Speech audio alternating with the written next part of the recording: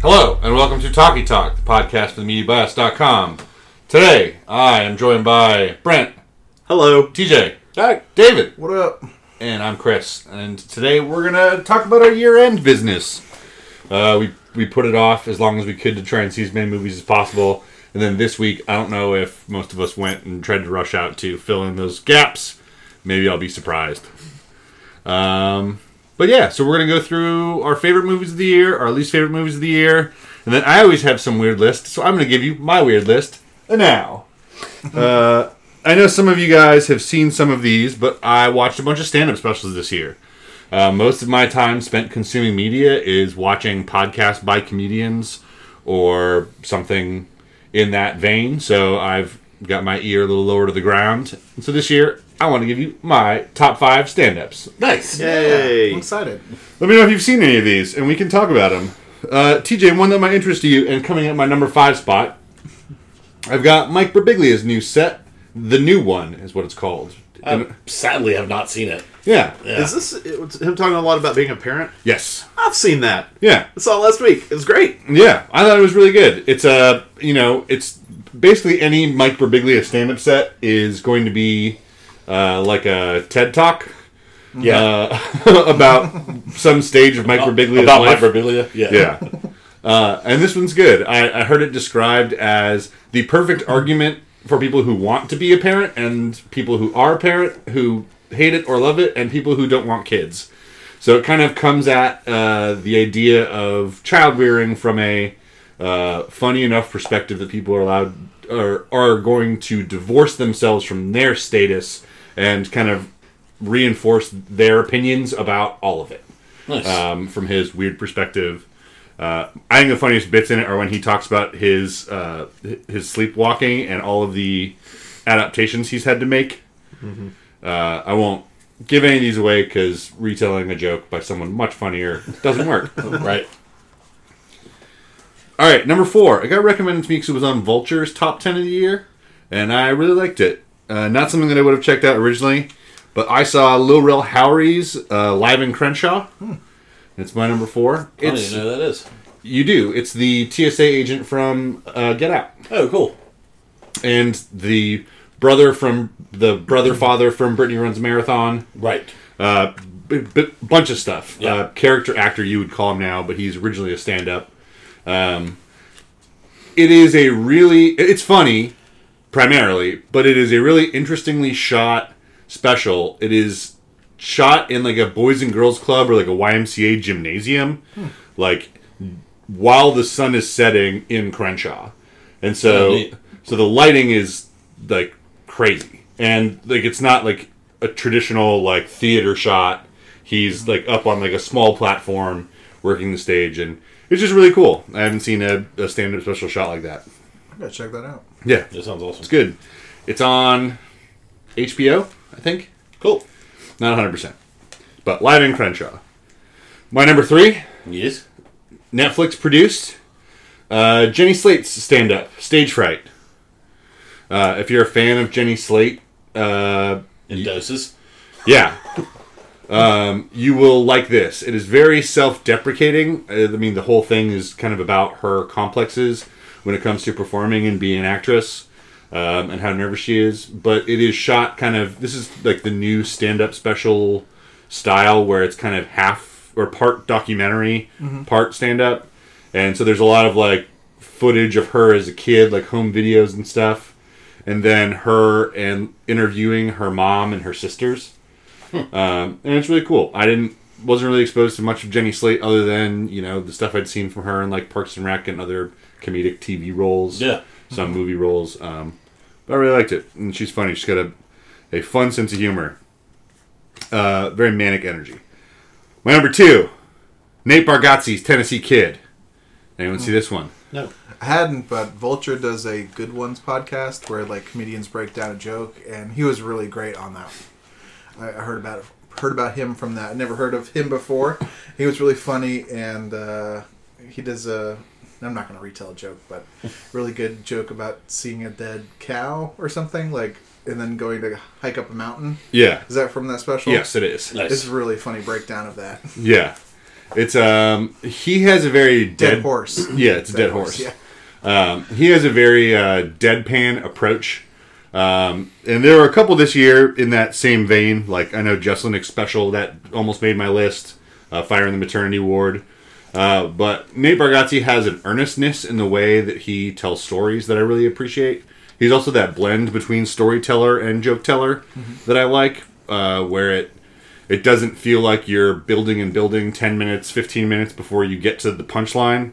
And it's not just like joke. Like, I watched Eliza Scherzinger's and really didn't care for it. I really liked him. And I know that he is primarily a stand-up. But you would know him from credits in writing. I don't have it in front of me, but he's a pretty prolific comedy writer. Cool. But Tennessee Kid, I really liked it. And my number one, and what I spend a lot of time watching these days, is related to this, is Dan Soder's special, Son of a Gary. I think that the dude is just fucking hilarious. One of the hardest working comedians out there.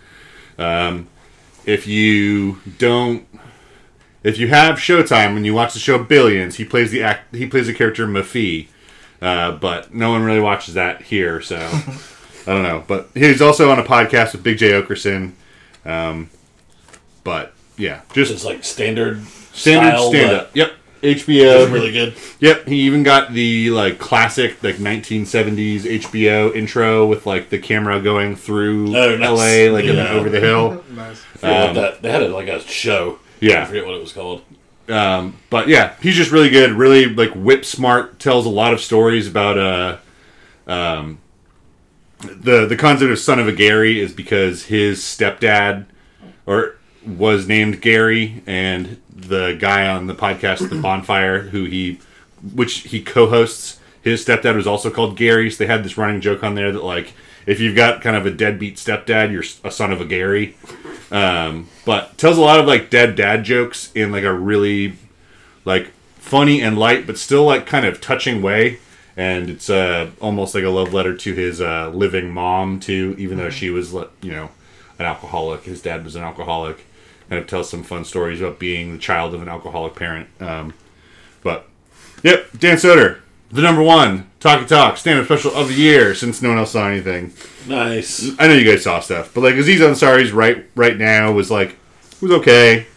I watched Ronnie Chang's, who was fine. Michelle Wolf's good, but you can only take so much of Michelle Wolf. And then what's that woman? Nanette, maybe is that her name? Hannah Gadsby. That's the name of the special. Yeah, Nanette. but it's Hannah Gadsby's. Hannah Gadsby, and that's sort of like blurred the lines of what stand up is even a little bit. I mean, it was both stand up comedy and also a very serious monologue. Was that this year or I think last year? that was last year. Oh, too. really? Wow. Okay. Been a long year. But yeah, great stand up these days with Netflix and HBO still gunning, and then your more traditional routes. I don't know, people like self-releasing. It's been a good year. Cool. Thanks. I hadn't even heard of Dan Soder, so Yeah, appreciate not the either. recommendations, Yeah. man. Yeah. And check some of these out, Check them out. especially after Oscars are over. It's great to cleanse the palate. It little is bit. Yeah. great for that. Especially if you've watched the documentary shorts. You're going to need to laugh. Yeah. You're going to need to remember what that's like. What is laughter? So then before we get to our top 10, we like to have a little fun and do our bottom 5 movies we watched this year. Does everyone come prepared with a bottom 5? Yes. Eat shit, film industry. Try harder. All right, David. Well, since you are the list master, I'm going to just let you start on this one. Do you want to just do 5 in a row Sure. here? Yeah. Okay. Makes it, and I'll do my disclaimer is I try to avoid bad movies. Actively. So these probably aren't the worst movies of the year, but I guess of the movies I saw, they're probably at the bottom. Probably. Probably. Who knows? I'll probably go number 5, High Flying Bird, Steven Soderbergh movie. Some people really like this movie. I see it as just a missed opportunity. It's like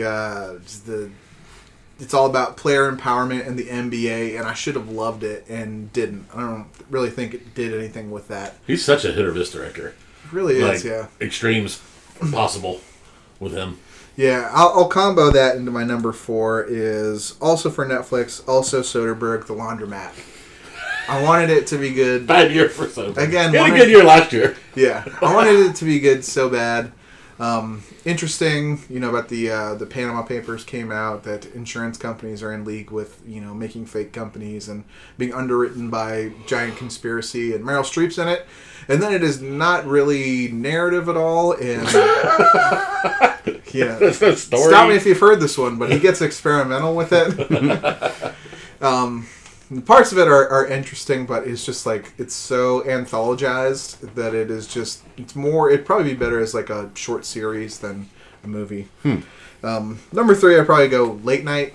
Again, it's a charming movie, but it's kind of a trifle. I guess I was probably more excited about it, having like loved hearing about like, SNL and late night host, how the writers' rooms work, how they put stuff together. It doesn't really Doesn't do that at all. Yeah. No. And it is so self-indulgent in the fantasy that it creates for its genius comedian, like, talk show host. Yeah. It's just, like, completely unbelievable in a movie that's trying to be so grounded. Right. It is. It's like, what is this world that this movie lives in? Right. Not that that's a bad thing for, like, rom-coms and stuff, but I don't know. He tries to have it both ways. Yeah. My number 2, again, disappointed, probably better as a short Netflix series, is Between Two Ferns, the movie. Nice. I guess I didn't know anybody watched that. its ceiling was probably never going to be that high. It's best in like 90-second doses, and it stretches that out to like an hour and a half. It makes a narrative about it, and I guess I'm a hypocrite. I wanted a narrative in The Laundromat, but not in this one. Some of the interviews are fun and funny. Good one with David Letterman. Yeah. Full beard recluse and everybody hating Galifianakis, and a lot of people are game, but I don't think there's much there. Yeah. And number 1 with a bullet, I'm going to say thousands of them, is Triple Frontier. Nice. This is a fucking slog. I still stand by my Letterboxd review that it's like a 2-hour Ben Affleck back tattoo. I like that you watched one that at least 2 of us just avoided completely. Like, this movie's too bad for us. I to know, watch. yeah. Yeah. I don't know why I watched it. I heard like some people like loved it, like old school, like 90s action movie. And then, spoiler alert, they just carry around a dead body for like an hour. But Brent, you saw it, right? Triple Frontier? Oh, yeah. Yeah, I saw it too. Okay, well, I'm the only smart one. And that's my 5. Nice. Nice. Well, Brent, do you want to go? Sure, I'll go. Number 5, Velvet Buzzsaw. Fuck that movie. Number 4, Fair. yeah. Number 4, Men in Black International. Ugh. You could have gone in so many good directions with this movie. I mean, They all involve America. they bring back Men in Black at a time when, like, being an alien is a very, hot button topic, and they just completely avoid all that and just make it the most generic ass plot you've ever heard of. So, Yeah, I thought that we were going to Naruto run into Area 51 this year, and Men in Black International blew it. yeah. Number 3 is Triple Frontier. Yay. Did not like that movie. It's actually a really pretty movie. The cinematography is great, and somehow they managed to make that movie incredibly boring. Yeah, I also have like problems with Star Wars the way I have problems with that movie. If that movie were all paced and shot and directed the way that the actual like House Siege was, then it would have been a fantastic action movie. But it's not that. Number 2, The Laundromat. Yeah. I despise that movie. I believe my review of that movie was The Big Shart. And number 1, only because, only not on your list because you didn't watch it, was the Netflix original Tall Girl. Yeah, y'all hated that movie. Tall Girl is the story of a girl whose life is real tough because she's 5'11" And pretty. and very pretty. Yeah. So she's got to deal with not being 3 inches shorter. Yeah. Life's hard. Yeah. Tall girl falls on its face. TJ. And now we're gonna Review movies from Rolling Stone now? guess. Talkie Talk's worst joke of this podcast. That one. We'll beat it. My number 5 is a movie that was pretty well received. I wouldn't say like critical acclaim, but it's definitely got higher scores, and I don't understand them. But it's The Kid Who Would Be King was super fucking bored by that movie. Yeah, you were bummed because you were a little excited too. Because it was getting good reviews. Yeah. And it's Andy Serkis' kid is the lead, and he just... I mean, maybe he'll be fun one day, but lacked the charisma. Andy Serkis, more like Carnival Sideshow. So let y'all make the bad jokes. Keep it out, Circus. Patrick Stewart was pretty good in that, but that's about the only good thing about that movie. Number 4, Velvet Buzzsaw. I agree with Brent. Fuck that movie. It sucked. It had one interesting thing, and they somehow made it not interesting. Like, they went out of their way to make it not interesting. What is art? Number 3 might be on Chris's list. 6 Underground, a Netflix movie. It has 2 charismatic characters for the first 5 minutes, and then it kills Dave Franco. They get rid of one. Number 2, Dark Phoenix was the worst movie of most years, except for this year when Pet Sematary came out, which is my number 1.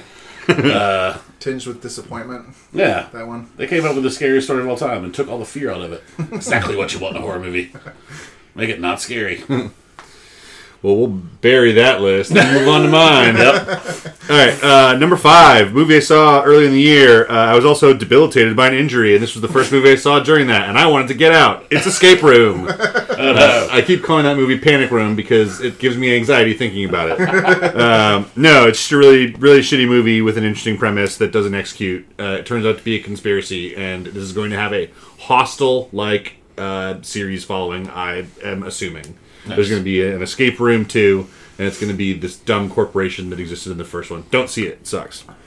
My number 4 is a movie that I wish I liked more, but it just kind of fell flat at every opportunity, was Stuber. Just kind of all the funny moments are too far apart and just not well earned. The hard-nosed cop and dragged along sidekick is just, it's so trite that I feel like they could have borrowed from someone else to get some better jokes in it, but they just couldn't. Yeah, and 2 great comedic performances from those people in the past couple of years. So yep, unfortunate. Number 3 is The Dirt. That really... Oh, fuck, I forgot that movie existed. The really, Motley Crue movie? The really shitty Motley Crue biopic that Motley Crue executive produced. It is just the most masturbatory, stupid fucking movie. There were two movies worse than this? Yeah. Oh my god. People from my hometown loved that movie. That is a great, barometer. What's it called? The Dirt? The Dirt. Okay. When it has the Motley Crue stamp of approval. Can you believe those guys had sex with hookers? That's what that movie is. The second worst movie of the year is Cats. Second. It is still confusing how someone can love the musical as much as my wife does and still just kind of hate this movie. It was unsurprisingly bad, but I still think that it is remarkable in that I need to tell people that it is earnestly bad and not, ironically something to go and enjoy, because it's not that. And then the worst movie of the year, Netflix original, it's Tall Girl. Hey! What's Tall Girl? Tall Girl is such an abortion of an idea. How did this get past the planning stage? Because there were 6 executives in a room, and they were all women, and they were all over 5'10", and they were all like, "Isn't it hard?" And they were all like, "Well, I guess we don't need to pitch this to anyone else." Greenlight it, let's go. It was either that or is it a boardroom full of men who were just like, does everybody else hate tall women? They should all be 5'9". Know their place. You may be giving Netflix too much credit. I think it's just a server you just upload movies to. It's like SoundCloud. It was one of the ones written by the 300 monkeys and typewriters. Yeah. They finally read a movie. It was Tall Girl. It's they got one. They actually did one. Put it out. Maybe it's Shakespeare. It's fucking not. Tall Girl is awful. I feel bad for the actress who's the lead in it, because... plus she's tall. Life is so hard. That's why I feel bad. I feel bad for her. I don't know how people go through life being tall. 5'11". Yeah, she might be 6'1". There were 8 people that were 8 girls in my high school taller than me, and I went to a small high school. There are 3 people in this room who are taller than that. What about girls? Yeah, I think the tallest girl in my middle school was 5'11" in like 6th grade, and she continued to grow taller. I would have seen this movie if they would have. She seemed fine. She's happy now. Yeah. I would have watched this movie if they would have made her like Robert Wadlow height, though. Like 9 foot tall. Yes. I thought it was going to be that. And then it's just like... Because that's a movie! She's just... This is not a movie. Tall. It'd be like... She's 4 inches above average. A better title would be Kinda Tall Girl. She's not even like that tall. This is the Geostorm problem. She is a girl, though. That's why I hated the laundromat. No laundromats. Nobody washes their clothes. But... So that's the part where we shit on movies. I guess Pet Sematary at least had a Pet Sematary. They didn't leave that part delivered. Yes. I mean... I guess there's a triple frontier. What does that even mean? I don't know. There was one frontier. Yeah, the rest of my bottom 5 kind of match up. Well, there was definitely no Velvet Buzzsaw in Velvet Buzzsaw. No. That would make no idea if what it that was. The audience is the Velvet Buzzsaw. We are the Velvet, yeah. Dave Bautista spends the whole movie calling Stu the Uber driver Stuber, which is where they get that clever title. Oh, fun. It's pretty good. Yep. That drink opening signals the end of the bottom 5 movies of the year. Don't go see any of those unless you don't listen to your podcast co-hosts like me. Did you see Tall Girl after I saw Tall Girl? No. Oh, okay. You had already We seen both it. talked about it on that watch list. We had both just serendipitously watched it, and then we talked about it, and we were like, I saw Tall Girl. And you're like, I saw Tall Girl. We both had just bad instincts that week. Yeah. But yeah, moving on in a serious way, because we don't like to just shit on movies here.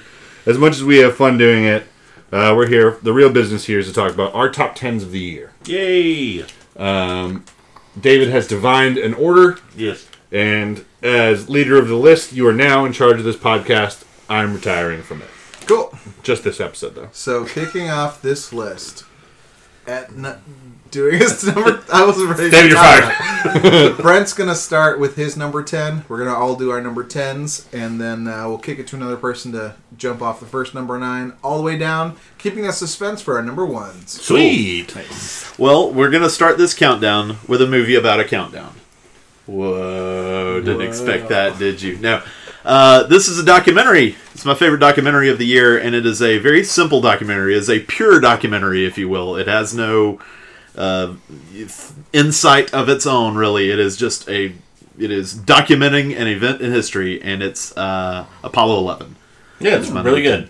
And it is incredible footage, synced up with tapes of audio from 1969, and it is a very straightforward presentation of the Apollo 11 mission. And it is gripping and really, really interesting to watch.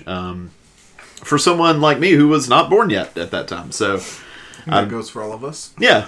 Well, you never know. But my wife and I watched it on July 20th, I believe. And so it was thoroughly entertaining. Anniversary. Oh. Yeah, we watched it on the 50th anniversary. You idiot. Yeah. Everyone's like, I remember every day of my life, Chris. So we're going to get 10 different dates? You remember that well? So July 20th, I had eggs that day. But yeah, anyway, it's not a very complex movie to talk about. It's just I'll push back a little bit, but also agree with you. I think it's doing something that documentaries stopped doing, even though that's kind of like classic documentary style. If they're not obsessed, kind of like Minding the Gap was, not obsessed with that like interview camera over the shoulder. That never happens in Apollo 11. It is just like footage of what happened. there's no interviews with people who Right. are there, like Right. looking back at it or anything like that. So many of documentaries right now are partial and they're, kind of one-sided political discussions. It Yeah. must be kind of refreshing just to see, just pure depiction. Yeah. Yeah. And I don't want to talk about like the space race at all. Even it was just about Apollo 11 and what the days surrounding that was like. Kind of just let it speak for itself about the engineering. Which it does. We went to the fucking technical marvel. It should speak for itself. Anyone else here go to the moon? That's pretty fucking hard. In fact, I guess the statement of the movie is that it requires no commentary. Yeah. That's the Yeah. statement. It's just like, these were heroes of Yeah. their time. Yeah. So this is Really good. footage. And streaming on Hulu. If anybody wants to go check it out. That is the best episode of The Crown that came out this season. Is the one all about Philip and his obsession with the Apollo 11 crew. It's really, neat. Really cool. Cool. All right, Chris. Oh, are we doing this rotation so that I? It just kind of rotates. Yep. And then we jump to the next person. Okay. My number 10. If I were to ask you guys what is the best video game movie of all time, what would you all scream in unison? Super Mario Brothers. No. Detective Pikachu. Detective Pikachu. It's my number 10 movie of the year.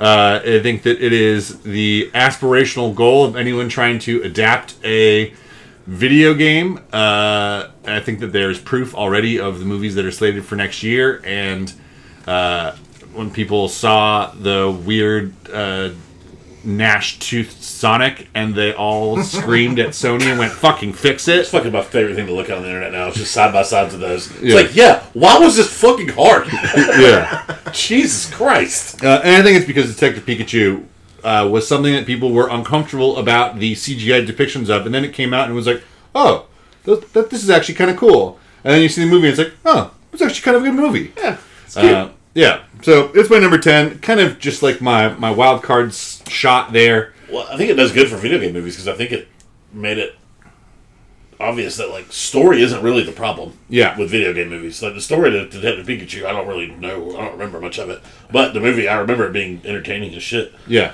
I mean, people get paid a lot of money to write scripts for Hollywood, original ideas, adapting books, comic books, whatever. People get paid a lot of money to write original scripts for video games. And they're very creative people who are doing this job for video games. That's not the issue. Yeah. It's never been that. It's, I think, always been that filmmakers don't understand which audience to market a movie towards. Yeah. Fans of the video game, which then limits it, or fans of the general populace intending to expand, which pisses off the video game fans. Which also means kids. Right. So then adults tend to not like it. Right. But I think that Detective Pikachu does an excellent job of kind of straddling that line. Yeah, I would agree.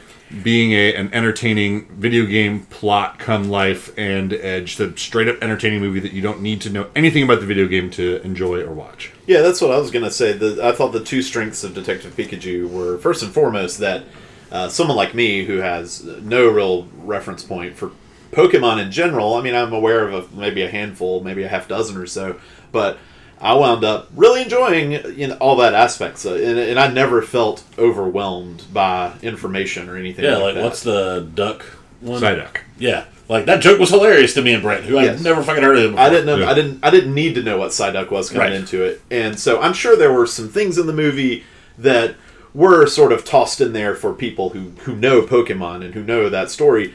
But they weren't. It didn't rely on that stuff. Yeah, And so, yeah, and 100%. that's the key. That's like I think that balance you're talking about. And the other thing that I think is also really great is it's a great like intro movie for kids to noir Yeah. because it has a lot of those basics of noir, and it intentionally hits some of those tropes of Yeah. noir. Also, in a great fun voice way. work by Ryan Reynolds in that movie. Yeah. For sure. As much as we love Third Man, kids can't start with Third Man. Right. But, yep, that's my number 10, Detective Pikachu. Nice. We'll go TJ. Okay. My number 10 might be the most recent movie I've seen that I'm going to talk about. I think it is. Finally got around to it. I think at least two of y'all saw it earlier in the year. But a teenage comedy that I thought had more heart and more going on than I initially thought it would. But my number 10 is Booksmart. Nice. Yeah. Really good. And I really like what they did with the gay character in this, which was not talk about it a fucking ton. Do you see it too? Oh yeah, I really liked it. Yeah. Yeah. So we all seen it? Dave? Yes. Yes. Okay. Yeah, really like that. And also that the gay character fucking like gets the girl at the end into a way that's like something that Hollywood has taken away from the gay community a lot Yeah. in the past 20 years. And just excellent performances by the two leads. Beanie Feldstein was fucking fantastic in that movie. And then like the sex scene with her and the girl in the bathroom wasn't a sex scene that only could happen between two girls. Right. It was a sex thing that could have happened with anybody having sex for the first time. Yep. It was uncomfortable and awkward the way that it would be in high school with someone who is sexually inexperienced, regardless of gender or sexuality. Yeah. But that's my number 10. Booksmart. Booksmart. That's a movie that knows how to use Billy Lord. She's great in that. She's the one who pops up at every party, right? She's already there. Yeah, Mm-hmm. she's here. She's one of the two 1%ers. Yeah. All right, I'm going to do my number 10, and then I realized I messed up the round table order. I have it all written out now. Yeah, one. I got it all right now. Yeah, good job. So that we space out talking. So, I got it. My number 10 is I call it a love story and a heist movie. Kind of, thrown in together. My number 10 is Hustlers. Hey! Heard you guys talk about it. Not sure if it's going to make your list from your discussion, but I thought it was really creative and innovative. How they couch that story in terms of the financial collapse. It's a lot of fun when it's at the high times, and when everything drops out, it kind of... I think the movie similarly makes you miss those high times you saw, just because it's so much fun on the screen that you're seeing. Does a great job of not forcing you to root for these characters drugging people, Right. which is a thin line. Yeah, the best part of it is seeing the one guy who's not, they're in their ignorance. They're trying to say all these guys are just stealing from firefighters and stuff. I think the not genius, but a smart thing the movie does is show you that there's somebody who's not like that. Yeah. And you see his personal story more than anyone else's as a victim of that. Kind of really personalizes it. Mm-hmm. And also, Jennifer Lopez is for real in that movie. She's instant charisma when she's on screen. Anytime she's on screen. Yeah. It's easy to find why everyone is drawn to her. And I think her and Destiny, played by Constance Wu, have a really interesting, love for each other. Sometimes it's almost romantic. Sometimes it's mother-daughter. Other times it's friends. And other times it's boss and, co-boss. I think it does a really good job with that relationship in particular. Is what I come away from. But really fun movie. I think pretty clever and number 10. The physical performance of J-Lo in that movie too is just super impressive. Yeah, I mean, fun to watch, obviously, but just really, really impressive what she does in that film. Yep, agreed. So now we're going to go on to our number 9s, and it is TJ. Oh no, backwards. Similar to Booksmart in the way that I was surprised at what the movie did. Thought it was going to be about a funny chubby girl trying to get skinny, and what the movie did was talk about how everybody needs somebody they can rely on, multiple people they can rely on. That was the complete plot of Brittany Runs a Marathon, the Amazon Prime movie. Fantastic movie that, like I said, it started going somewhere in the first 15 minutes and then took a hard right turn. I know Chris watched it. Yep. But it ended up not being about weight loss at all. Yeah. Although something deep inside me really wanted them during the credits. They show the real Britney because it's based on true story.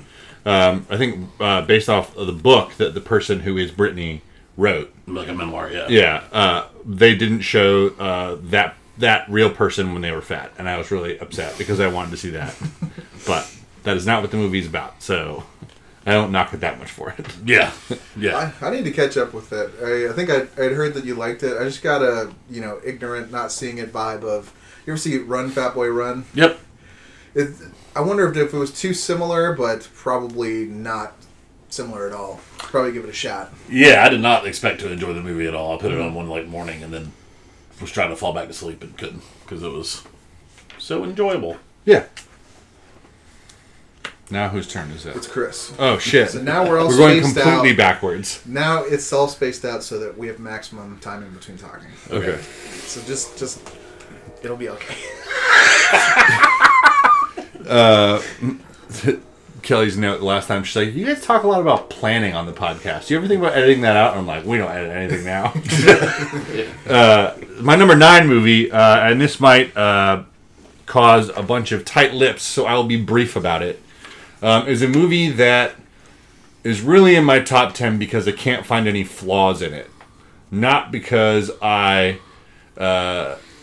really enjoyed it, would watch it again, and would wildly recommend it, but just because I think that it is, it would be ignorant of me to not recognize it in with the list of movies I've seen this year. and it's The Irishman. I really didn't have any personal affinity towards it, except for the performances of Joe Pesci and Pacino. De Niro is also really great, but I think that Pesci and Pacino are the two scene stealers. Agreed. And this is a number 9, but I think it would probably rank near the middle to bottom middle of Scorsese's movies for me. But really can't, when I think back on it, find much flaw in it, except I would have cut it down a little. We've all been saying that since it came out, kind of, I feel like. Or not we all, but me and you anyway. I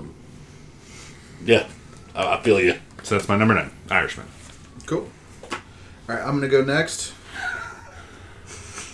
My number 9. Trust son of a... We trust you, David. I promise it works out now, after this round. My number 9 is for me, the best animated movie of the year. And it's French. It's I Lost My Body, directed by Jeremy Clapin. But also co-written by one of the writers of Amélie. And you really see that on screen. It's incredibly inventive. And, it's not called I Lost My Hand. It's I Lost My Body. Because the whole perspective is flipped. It's, magical realism for the hand trying to get back to the body. And it's a great metaphor for what the character goes through. I did not know what that was about. I really want to watch it now. So I actually, in my rush this week to try to watch a bunch of movies, I watched the first 20 minutes of it and just ran out of time. Couldn't get back to it. And I really liked what I saw. Yeah, the beginning it's beautiful about it's kind of a memory story and then picks up with the guy. But it's the memory of what his hand kind of enjoys doing. So you get glimpses of his hand running through sand, and the sound is great because it's individual, I almost said shards of sand, grains of sand. Owie! Running through his fingertips, spinning a globe and slowing it with your hands. All these things connected to his childhood of trying to catch a fly. It's these incredibly human and tactile things in sense memory, and then turns into a very not overly wrought but emotional story of this guy growing up, and I don't know, it's very very creative, very innovative, and it's very beautiful. A little melancholy, but it's French, so I really recommend it, and it's on Netflix for anybody to watch. Nice. Cool. I'm looking forward to finishing it. Yeah, I'm looking forward to watching it. It made Brent's top 20 minutes of a movie that he saw this week. I guess that leaves me for number 9. My number 9 is... Actually, it's Chris with number 4. My number 9 is The Last Black Man in San Francisco.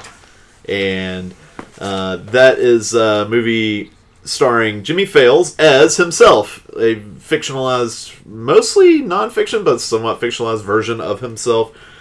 It's the story of him trying to buy his grandfather's house in San Francisco that he grew up in, and it winds up being a movie about gentrification, and it's a funny movie. It's also a sad movie and a touching movie, and really beautifully shot. And I've already forgotten the guy's name. I just looked it up. He's he plays Monty, his best friend. Jonathan Majors? Jonathan Majors is it's a showstopper of a performance. It's some buzz early on in the season, kind of tapered off, but you spoke highly of him when you saw it months ago. It's really fantastic. One of my big regrets. I wanted to watch that before doing my top 10, but kind of ran out of time. And I'm lucky. Occasional co-host of the podcast, Al, actually got me to go see that in the theater with him. So it was really, really nice to be able to see that.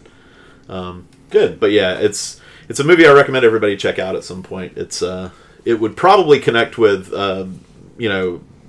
some people who have more experience even living in neighborhoods like that than it did with me, and I loved it. So awesome! That is my good time of the year. A movie that I don't know if it would make my top 10, but I think that it's one that's available at the time we're recording this that I didn't have a chance to see before it, and I think would maybe crack. Yeah. All right, on to our number 8, and Chris is going to kick it off. I love you. You keep me on my toes. Shortest titled movie of the year. For me, my number 8 goes to Us. I just really like that movie. I'm in for whatever Jordan Peele has in store for the people, aka us. It's so hard to remember those early year movies, but this is the second one in a row that Jordan Peele has really kind of nailed, I think. I enjoyed Get Out more, probably. I think it had more to say, kind of on a bigger lens, with a bigger lens. But I don't think that Us was trying to be as metaphorical or allegorical. And just as a like straight up kind of horror comedy, I really appreciated what it did. So that, really good. It had more horror elements than Get Out did. Yeah. Which was interesting. Yep. I'm glad he ventured kind of that way a little bit. Because Get Out really had one, like, not psychological terror moment when the gardener's, the granddad, you find out, is running around in the field. Yeah. But that's the only, like, scary moment. You know what I mean? Yeah. The rest of it's just, like, dread. Right. Yeah, and Get Out, I think, though, I think some of this speaks to, like, what scares different people. Like, because, to me, the gardener was not that, like, that moment for like, me. Pop out, oh, right. Like, jump scare, classic horror thing. To me, it's the clink, and then he, like, just falls into the darkness. That's like, the scariest part of that movie for me. Yeah. I guess scary is a bad term, but traditional horror elements don't really exist in Get Out as much. Yeah. But and it's a different kind of horror movie. It's body horror. It's the know the classic. I mean, it is a maybe the all-time great body horror movie about something having control over you, and Us is different. It's about there's good guys and bad guys, external horrors. Yeah. That's well put. And so I really liked it. Us is number 8 for me. Cool. All right, now I'm doing number 8. Makes sense. My number 8 is one I don't think a lot of you have seen. It's The Souvenir, Joanna Hogg directed movie. English movie, introduces us to Tilda Swinton's daughter, who is not an alien egg, but is actually a human being, Honor Swinton Byrne. And it is a very matter-of-fact, sometimes almost cold, but like really personal portrayal of kind of what she went through going through film school in England in the 80s. Most of the movie is devoted to her relationship with a man she meets, Anthony, who is older, and kind of takes over her life in a lot of different ways, some that are unexpected. Definitely one of the most toxic boyfriends I think I've seen in many, many years. He does a great job just being a unrepentantly vile person. Never, not like abusive or anything, but just like emotionally and controlling. And it's just a very, I don't know if I'd say affecting, but very, it's just really well done movie depicting, what that was like, kind of, like I said, matter of fact, and, very impressive movie from director. I'd never seen any of her films before, but she's very well respected. Yeah. Yeah. It is, I thought it was very good. I thought in particular the lead performance of Honor Swinton Byrne was fantastic. Mm-hmm. I thought she was very captivating. It's a movie I've heard like a ton of buzz about for pretty much all year, but I never haven't seen it. I will. It's a movie in the first 15 minutes. If you you aren't on its vibe, it has a very slow, very kind of icy vibe to it. If you're in its vibe though, it's very, very captivating. Cool. Yeah, turn it off. It's one of those movies where you should turn it off if you aren't feeling it quickly, because you're not in the. It's one of those. We've talked recently about like you got to be in there. Some movies require a certain mind space, and this is one of those. I think. Mm-hmm. Cool. Good pick. So then, next number 8 is Brent. Number 8 for Brent is a movie that I definitely know off the top of my head, and it is The Irishman. First repeat. There's really nothing more I can add because my thoughts on The Irishman almost mirror Chris's exactly. It is an extremely well-made movie, and it's an extremely well-acted movie, and I think the last 20 minutes are probably my favorite part, when Frank's all alone and dealing with, the ramifications of his life of dealing death. But the performances of Pacino and Pesci are top-notch, and De Niro's is very good. And like Chris, I just didn't have a real strong emotional connection to the movie, but I found it to be technically pretty much perfect.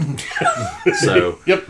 These are pros who know what they're doing, and they've worked with each other before, and so nothing surprising about it. Yeah, it's certainly impressive. Yeah. I think that's how I kind of came away from it. Yeah. All right. My number 8 is Joker.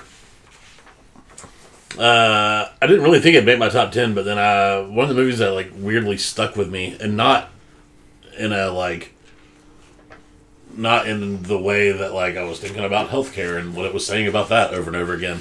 But I think they did a really good job of playing with reality in that movie, and I still don't really know what happened and what didn't. Yeah. And I've had that conversation with Al and Brent and Chris leading up to this. It's like there is a break somewhere, I think, and I don't know where that break is, and I think that's good. I was also impressed how he didn't come across as copying The King of Comedy or Taxi Driver, but it really seemed like an ode. Yeah. More than... I was worried that I was going to watch that and be like, oh, fuck. Mm-hmm. He just made Taxi Driver with the Joker. You know what I mean? Mm-hmm. I hadn't seen King of Comedy yet, but Brent had, and me and him had talked about that before the movie came out. But it was really good, and I think it's... 1A and 1B as far as Driver and Phoenix go and performance of the year for me. Phoenix was incredible in that role physically and emotionally. It was just tiresome to watch, and I think that's what they wanted me to feel like. Mm-hmm. Nice. And I don't want to make it seem like it's not an emotional role, because it is, but man, that is a very physical role that he brings. They talked about it on the Directors Roundtable where they were like, did you do reshoots on Joker? And he was like, we couldn't for Joaquin's health. Yeah. He couldn't keep the weight off for more than 3 weeks. So, yeah, it was a movie that I didn't know what I was going to think about going in. I still don't really know what to think about it, except that it's really well done. Nice. That's number 8 for me. All right. Number 7s. I'm going to introduce number 7. Okay. My number 7 is, I'm just going to go ahead and say it, Wild Rose. Anybody get a chance to check this out? I've not seen Not one. yet. It's up probably for best song. Yeah. Co-written by Mary Steenburgen. Oh, I really want to see this. Yeah, okay, now it's ringing a bell. Yeah, it's a Scottish woman who wants to be a country music star, and the first scene is her getting out of prison for narcotics and going back to her life. She's got children, and she's got a mother that takes care of them, and she's trying to somehow, from Great Britain, launch a country music career. It is very... it's not breaking any rules or doing anything new with the kind of structure it's going to have. About a dreamer who's trying to strike it big, but man, does it have one of the most charismatic star-making performances I've seen in years. Awesome. Jessie Buckley as Rose Lynn is going to blow your socks off. She's so fun to watch. When she's got a hell of a voice. She does her own singing in it. Really made me appreciate watching the country music thing, because there's a lot of callbacks to like Katie Wells and a bunch of old country characters, and she's got a tattoo, three chords and the truth. I think that's country music. Yeah. But yeah, it's a super winning movie, and if you guys know Julia Walters, she was in Harry Potter movies. I think as Mrs. Weasley. Yeah. She's great. Does a great Scottish accent. Looks like she could play Buckley's mom, I'm guessing. Yeah. She's the mom, and is very does a great. She's just really affecting in that role. She's really good. But man, watch it for Jessie Buckley, and the music's really good. Highly recommend it. I think it'd be a lot of your guys' jam. Nice. It's one of my favorite feelings watching a movie is when you see some young actor or actress who you don't really know that well blow your socks off. I was that way earlier, was that this year, Blockers? Mm-hmm. With last Geraldine year. Viswanathan, Indian girl in that. I was just like, this girl's going to be a fucking superstar. Mm-hmm. And it's made me watch shit she's in. Like, I've started watching Miracle Workers on TBS just because she's in it. Yeah. So, it's super fun when that happens. There. Yep. Nice. So, check out Wild Rose. So, random next order turn is Brent. Number 7 for me is my funniest movie of the year, I think. It's Toy Story 4. Nice. I love Toy Story 4. I think Toy Story 4 has a few flaws that it's hard for it to get around. I think it can only succeed despite, by having the flaws as well. But it's a movie mostly about Woody, and it's a movie about Forky. And God, I love Forky so much. Mm-hmm. Great character. Yeah, so funny. And I still laugh out loud to myself whenever I think of the trash bit. Just like him walking back to the trash can is fucking hilarious. But also, there's some real deep shit going on with Forky in that trash bit. Like, that is... Yeah. really starts making you wonder about, like, what we are. and and so it's really funny and deep. And it's, also, to add to the humor, the Key and Peele bits are hilarious. Yeah. And I was a big fan of Keanu Reeves, too. oh, yeah. The Canadian. Sure. It was probably my favorite joke of the movie. But Key and Peele were great, too. It is it's a sequel that...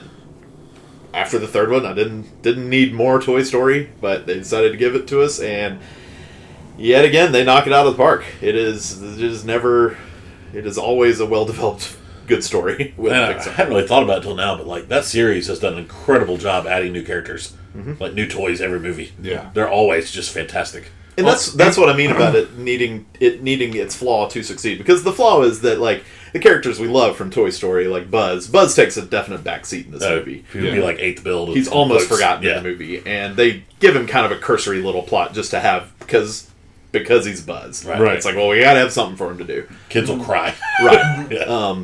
So that's the only sort of flaw of the movie to me, is that it does break up the gang and it focuses on a very specific part, but that's also what lets us have the really touching story with Forky.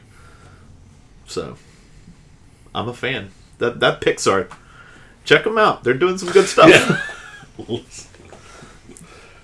I don't know what number we're on. 7? 7. It's Toy Story 4. I would have said more if I had known that we were on 7. I can't count good. Yeah, everything Brent said was dead on. I think you get this. I remember in the theater trying to put together the Forky trying to go home to the trash can, and Woody spending the whole movie teaching him that what he needs to do with his life is not that anymore. There's something else he's got to do that's important. Mm-hmm. And Woody not seeing that as well. I think a lot of the initial backlash to that movie was like Woody would never leave Andy. Would never leave, like, not Andy, but right. The little girl, whatever her name is. Bonnie. Yeah. And it was like, Woody would never leave her. He would never leave a kid. That's his whole life goal. And it's like, well, it's not anymore. The kid doesn't want him anymore. He's trained to the next, like, wave of Woody. You know what I mean? And Forky. And that's his job now, is making sure toys have homes and can make... He's making more kids happy by doing what he's doing. Those who can't do, teach. But just an adorable movie. And yeah, they made a bold choice, I think, leaving Woody behind. That might be a way of Pixar just being like, we're done. Stop. Woody and Buzz don't hang out anymore. Right. We can't make a 5th one. But yeah, it was great. And one of the prettiest animated shots I've ever seen, and it sucks that it's not in like Kubo or Studio Ghibli, but the rain scene with Bo Peep and Woody, the under the car, so well done. It's amazing. Yeah. So yeah, check out Toy Story 4. We need your help.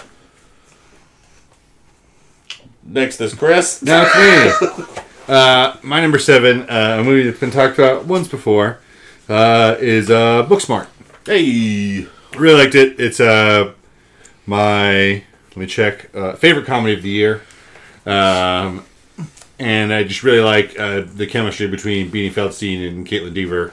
I think that they are great, and was really kind of hoping for the early buzz for Olivia Wilde to carry through. Disappointed that it didn't, but I think that it is also a great first outing by her as director.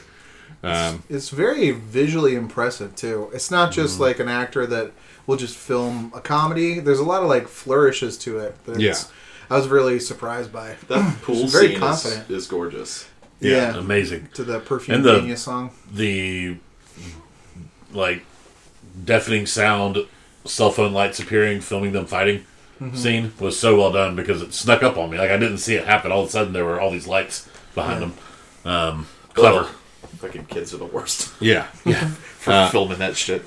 And I liked even where it was like dipping its toe into some action stunts with like the car shit near the end. I thought that was really fun. Yeah. And kind of showing some range in a movie that you don't have to. And good jokes too, man. They like hit it out of the park with some of that. Like, I'm just gonna make everybody know that this is like the richest fucking yuppie kid high school. Yeah, like they're all geniuses with great parents. First of all, we're gonna name the isn't the skateboarding bisexual chick named Ryan? Mm-hmm. Yeah. That's what we're going to do. And we're going to name people like Brayley and shit like that.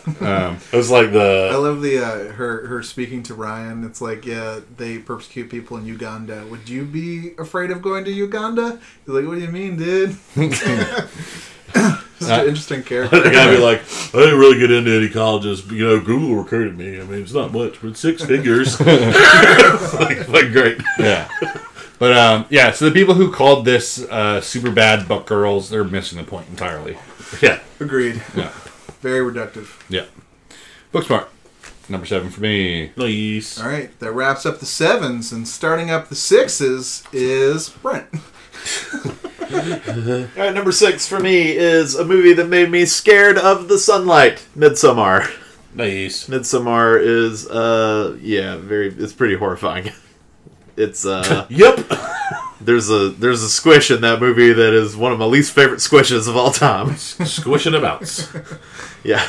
Both of it. Yeah, it's both. It's both the squish and the bounce. Yeah. More fun play with fun play, I guess. I don't know, with sound in that scene. Yeah. Just because that's the last thing you hear before everything. There's no sound for like 2 minutes. Yeah, and it goes boing. Boing. There's also a point when... Wait, that was me. It's... I saw that movie by myself in a theater. Which was, by yourself. By myself. Not without a friend. Without any other humans. They sold a ticket to that movie that day. And, I'm going to bring a buddy next time I can see an Ari Aster film.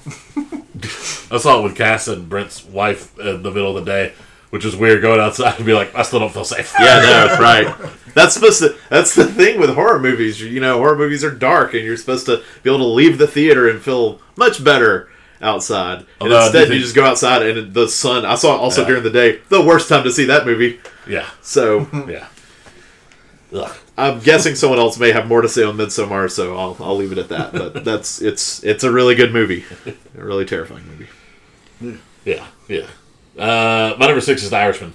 Echo what Brent and Chris said. A slightly more favorable echo. Yeah. Well, I mean, I guess my thing was, I was like, this movie's too fucking long. Period. Movies shouldn't be that long. Any movie shouldn't be that long. Mm-hmm. I don't know where to draw the line, but I'm fucking drawing it there. It shouldn't be that long. Having said that, I kept watching it and didn't need to take a break. So I don't know what the fuck Martin Scorsese did. He's an asshole and a wizard. And yeah, it's 3.5 hours, but it gets better as it goes along. Yeah, I wanted to know what was going to happen. Even though I knew what was going to happen. It doesn't make fucking sense. Mm-hmm. And I just could not have been happier with Joe Pesci's performance in that. Yeah. He's been out of movies for a long time, and he's still got it. Yeah, it is what it is. Yep, and he can save a seat for Rick Moranis. The two of them can have their comeback year in this calendar year. Country music star Rick Moranis. Yeah. So, my number 6. It's a weird one that I was actually surprised made it this high up. Also, as if this is objective and I can't change things, but I can. Thanks, Brent, for letting me steal that joke from earlier. But for me, it's my only sequel and my only in a series on my list, on my top 10 this year. I think this is a great year if you all look at your lists too, for people will say that there are no original ideas in Hollywood. I've got fucking 9 that aren't based on like established properties. But this one is, and it is John Wick Chapter 3, Parabellum. It's just a super fun movie. Again, this is like a series where every time they announced a sequel, it was like, okay, sure. And then you watch it and you're like, holy shit. Yeah. Yeah, they kind of expand the universe. And then with John Wick Chapter 3, Parabellum, it was like, kind of, like they'd already done a lot in Chapter 2, but they announced it was a trilogy when that movie was like in development. But they kind of expand the universe more and they tell more of a story. This one is not nearly as subdued as John Wick was. It is the opposite of subtle. Like there's like a fucking like samurai sword fight in a hall of glass, which is just like fucking cool. And so I think that this is in my top 10 just because this is my thrill ride pick of the year is John Wick Chapter 3 Parabellum. There's also a fight with like 2 superhero dogs, which is awesome. Yeah. It's like that dog literally just jumped 30 feet in the fucking air. It's so cool when they're fighting through the bazaar because they like shoot someone in the chest and then a dog comes and like rips their neck open. Or then like you see someone who's like shooting at them and then a dog comes and rips their neck open and then they shoot them in the chest. And it's just like those are your 2 like ingredients and you're cooking the same food every time. You're just adding them in different orders. Yeah. Got a technique. Does that happen for any time anyone is injured? Just a dog comes and carries them off. Yeah.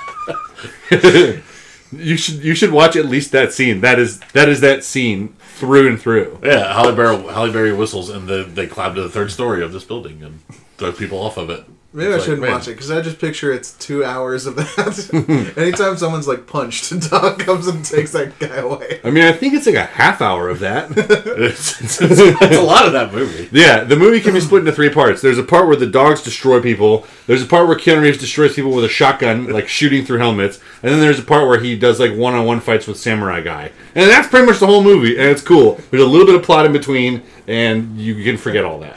Like Chapter 1, dogs. Chapter 2. Chapter 3, Parabellum. That's how you get a Parabellum. Yep. All right, I'm going to wrap up the 6s. My number 6, I'm always game for 2 men with opposite ideologies kind of talking through with respect for each other. You make them popes, and hey, baby, you got a 6. You got a what? A 6! A 6! 6! Yeah, I think from hearing you guys talk about it, I like 2 popes more than you guys did. I didn't see it, so it's definitely You definitely liked it enough to I watch like it it. more than Chris. I guess Chris is probably the only person who's seen it. Yeah. Love Jonathan Pryce as Pope Francis Bergoglio. I think he is like Mr. Rogers level likable kind of Pope guy. Yeah. And then Anthony Hopkins. Wait! Get a poop guy. Yeah, pump quality much. Well, he just has like a charismatic, likable mystique about him. Right. Like, the movie does a great job of portraying that. Like, he'll just talk to, he's waiting for Pope Benedict, who likes to keep people waiting. And while he's waiting, he talks to the gardener about, like, planting basil and is, like, everybody's best friend instantly. Now I picture him, like, taking off his, like, Pope hat and putting on a slightly more casual. Basically. I mean, that's kind of what Pope Francis did. Okay, good. Yeah. And the surprise of the movie is that Anthony Hopkins is subtle. Yeah. Which, I can't remember him ever being subtle in any movie I've ever seen him in. Yeah. But he really holds back in the restraint and kind of tension of Pope Benedict. It's kind of how Benedict was, so... Yeah, he's a good. fan of the hierarchy and the rules and the process, and Francis is for the people. They do a good flashback. It's in black and white for how Pope Francis came to be a priest, and it's an interesting little like novella of a story you like that in the part. middle of the movie. Yeah. And it's also surprisingly funny. There's a lot of jokes in it and humor situations where, two popes just joking on each other. Just fucking cutting it up. Yeah, but at the center, there's great conversational, philosophical centerpieces to the movie that make it my 6. really appreciate the intelligent writing in those conversations. And Fernando Morelos, the director on the Director Roundtable for Hollywood Reporter. Mm-hmm. So the clip they showed in that of them in the helicopter was really good. Mm-hmm. They both got SAG noms too, which is nice. I think also in that same roundtable is where he mentioned that Jonathan Pryce, like as soon as Francis became Pope, Jonathan Pryce was like, "Well, I guess I'm going to be playing him one day." Yeah. Because I look exactly like him. His casting process was like Google image image searching who looks like Pope Francis. That's great. Yeah. Well, we won't have David play two popes or nope. It sounds like the answer would be frequently two popes. Two popes. All right, so that's the 6. We're halfway through.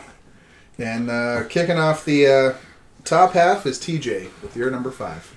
The second best horror movie of the year for me at number 5. I chose Us here at number 5.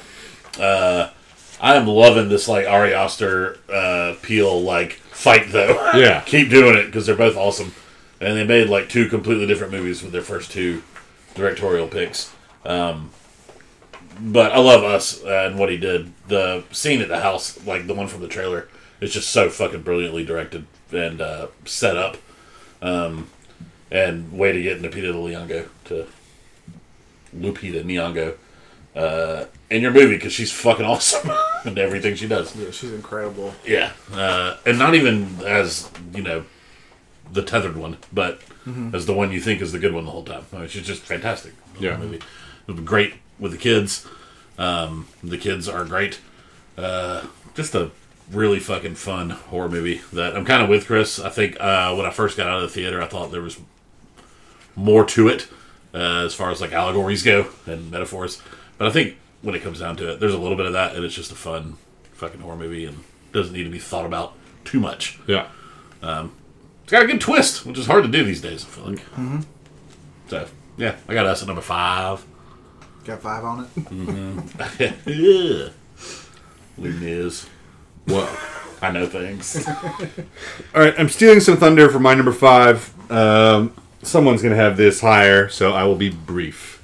This is a similar appeal to me as The Irishman, in that this feels like mandatory viewing for the year, and when you watch it, you get it.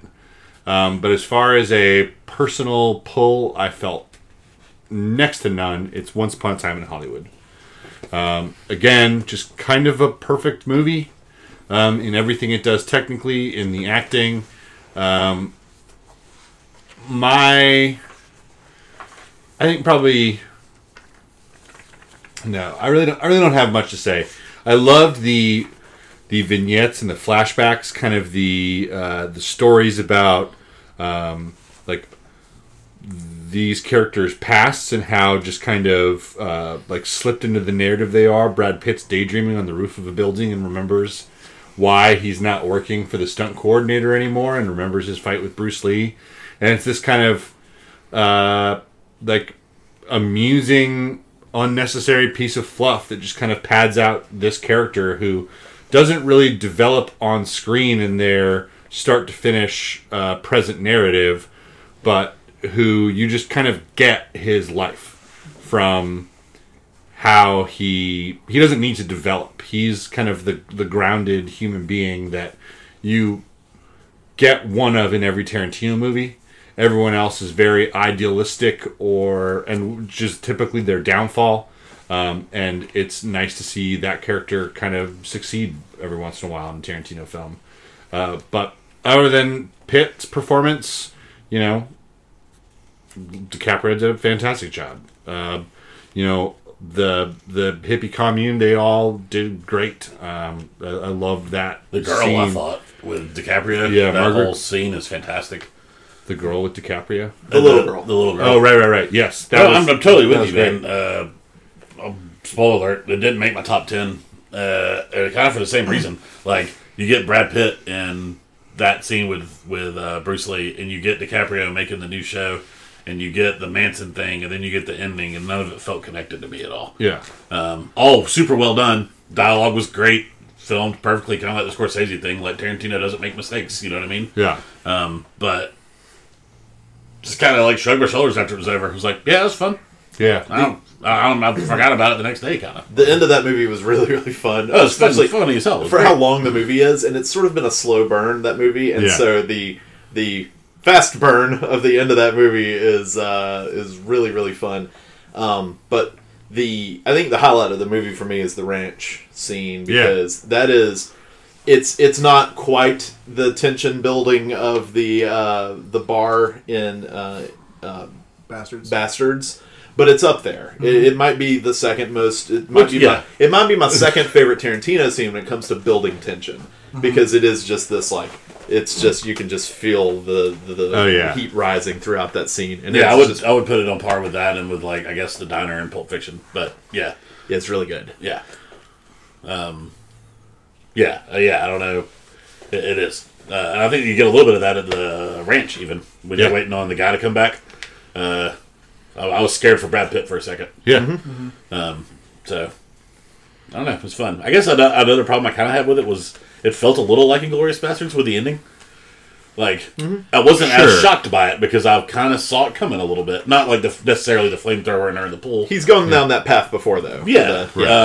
And not that he can't do it well. Yeah. I was super entertained. Really I think the movie's great. Yeah. Yeah. He also kind of tells you out front that he is going to be revisionist by titling it Once Upon a Time in Hollywood. He tells you this is a fairy tale story.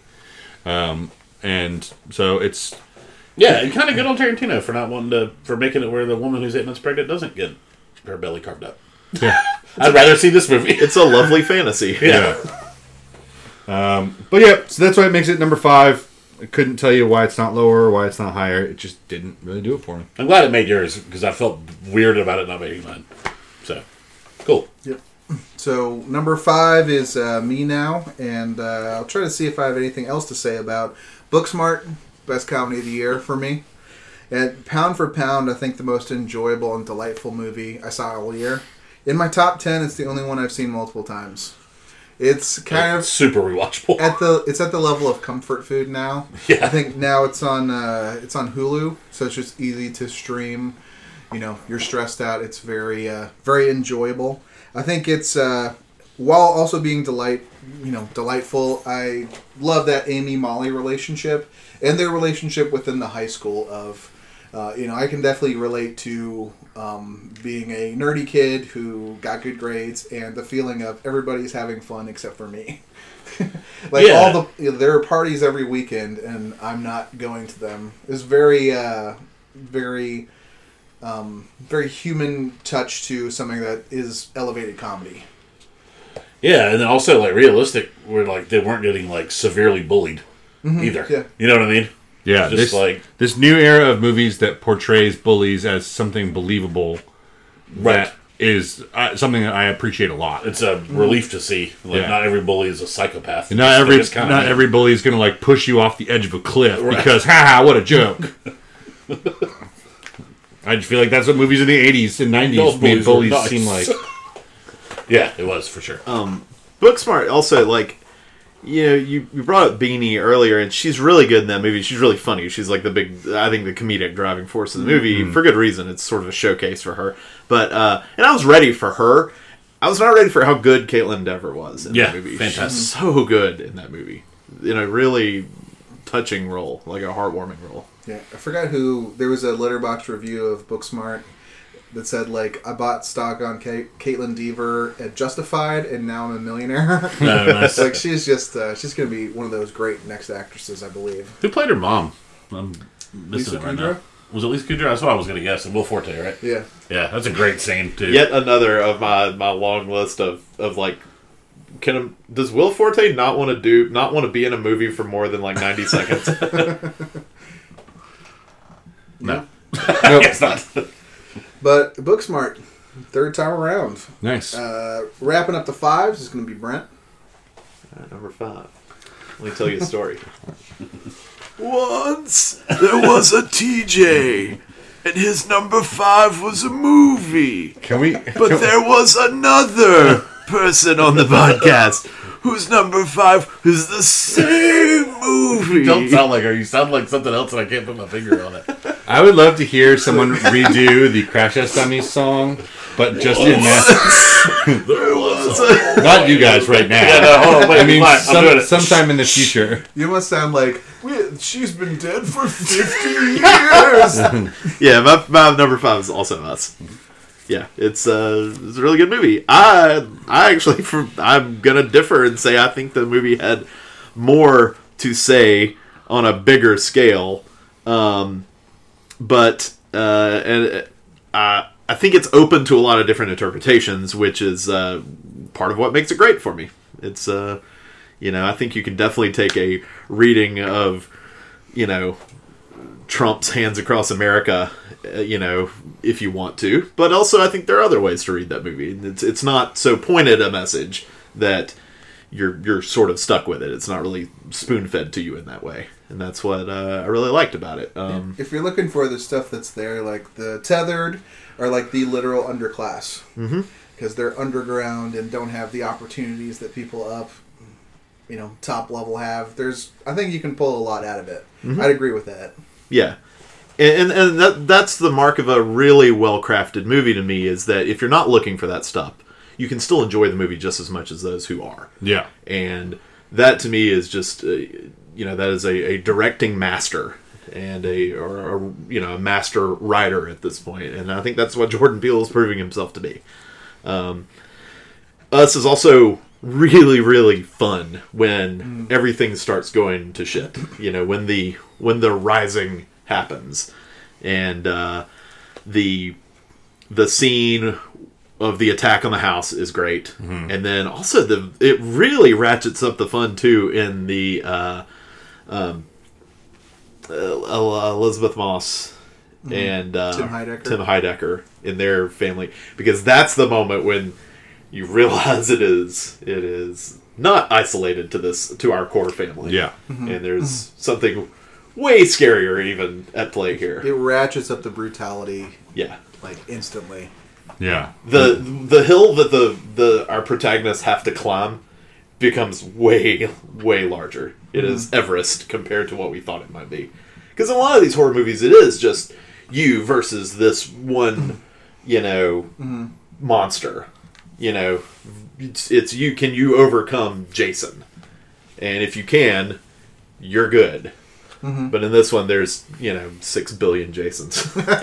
There's a great Hollywood Reporter article interview with Peele about how he was worried that he was giving away the twist with the wardrobe by making them wear one glove and wear red, because he did that because the girl is wearing what Michael Jackson is wearing in like the music videos. That's what with the Michael Jackson t-shirt. He was like, I thought that was like too much of a giveaway. And I was like, you're good, man. No, you're good. You're fine. I didn't know about it until you just told me. I've watched it twice and did not know that. Right. Today I learned that. Yeah. I like the twist where you find out what Tim Heidecker's character named his boat. It's Biatch with Y-A-C-H-T in the middle of that. Yeah. It's great. Man, I think the hardest I laughed in the movie wasn't us, and it was him chasing Winston Duke out of the house when he's like trying to act like cool. Yeah. It's so funny. It's scary. Offers the hand. Yeah. All right, that wraps up the 5s, and kicking off the 4 is Me. Yeah. I do like that. That's not what I Brent, that's not what I go to see Us for. I know that it's there, but I think there's probably 2 movies who told the story of the repressed lower class better, and one of which is at my number 4, and it's Joker. I think that this is, like TJ was saying, there are things that it says about mental health that you can, analyze. There's things about class that you can analyze, and there's just the straight up movies you can watch. But I thought that this was, this was the kung fu in the middle of a street brawl kind of performance out of Joaquin Phoenix. It was just like so unexpected from what a performance like Joker to be. It was, I don't want to say bold, because bold typically means bad but inspired. But it was like, it was a depiction of a character that was so against type of the Mark Hamill, Jack Nicholson, Heath Ledger, but still so fitting for what the Joker is understood as being, just in that it's like chaos personified. And I really liked that. And then like adding human layers onto how that character is created kind of creates this sediment that is just, I think, a really interesting movie. I think that if Logan was the first to kind of show, like, here's a superhero, but here are the real life things that affect this person just growing old and dealing with loss and losing their friends, and like superheroes are people first with abilities. And that if Joker is like, here's a super villain, but he was a person first, if this is kind of a trend that we're going to see, then I am fucking in for it. Yeah. And I really like Joker because of that. Yeah. My number 4. It's really fucking creepy at times. Even like before the movie gets going, it's like just icky. Yeah. You know that his relationship with his mother is off, but nothing on screen happens that is like your traditional, like Norman Bates kind of archetype or anything. There's just something like different about the way that that he is dealing with his mother and his mother treats him, and it's not anything that I can point to in like film history as like, oh, they're cribbing from this. It's just like it is just a strange dynamic, and like his interactions with people are just uniquely strange. And I think it's the uniqueness about the depiction that I liked so much. Yeah, I think Phoenix is a lot deserving of a lot of praise for the movie. I mean, not to keep circling back to that round table that we all watched, but him talking about like originally the script called for him to go hide the gun after the subway killings, and like Phoenix was like, does it feel like something that character would do? And it's like, oh, thank God that wasn't in the movie. Yeah. That would have hurt it severely. Yeah. If shit like that was going to happen throughout it. So instead he like danced or whatever. Yeah. It's like, oh God. Yeah. It was horrifying. All right. Next number 4 is going to be me. And we've seen a lot of different kind of movies. But this is our first in everybody's list. Us. Hey. Us is my number 4. And now I'm trying to think of anything else to say about it. It is, again, Jordan Peele is like expert level at almost every element of this movie. Wildly imaginative, super evocative. I just think of some of those scenes and they're so indelible.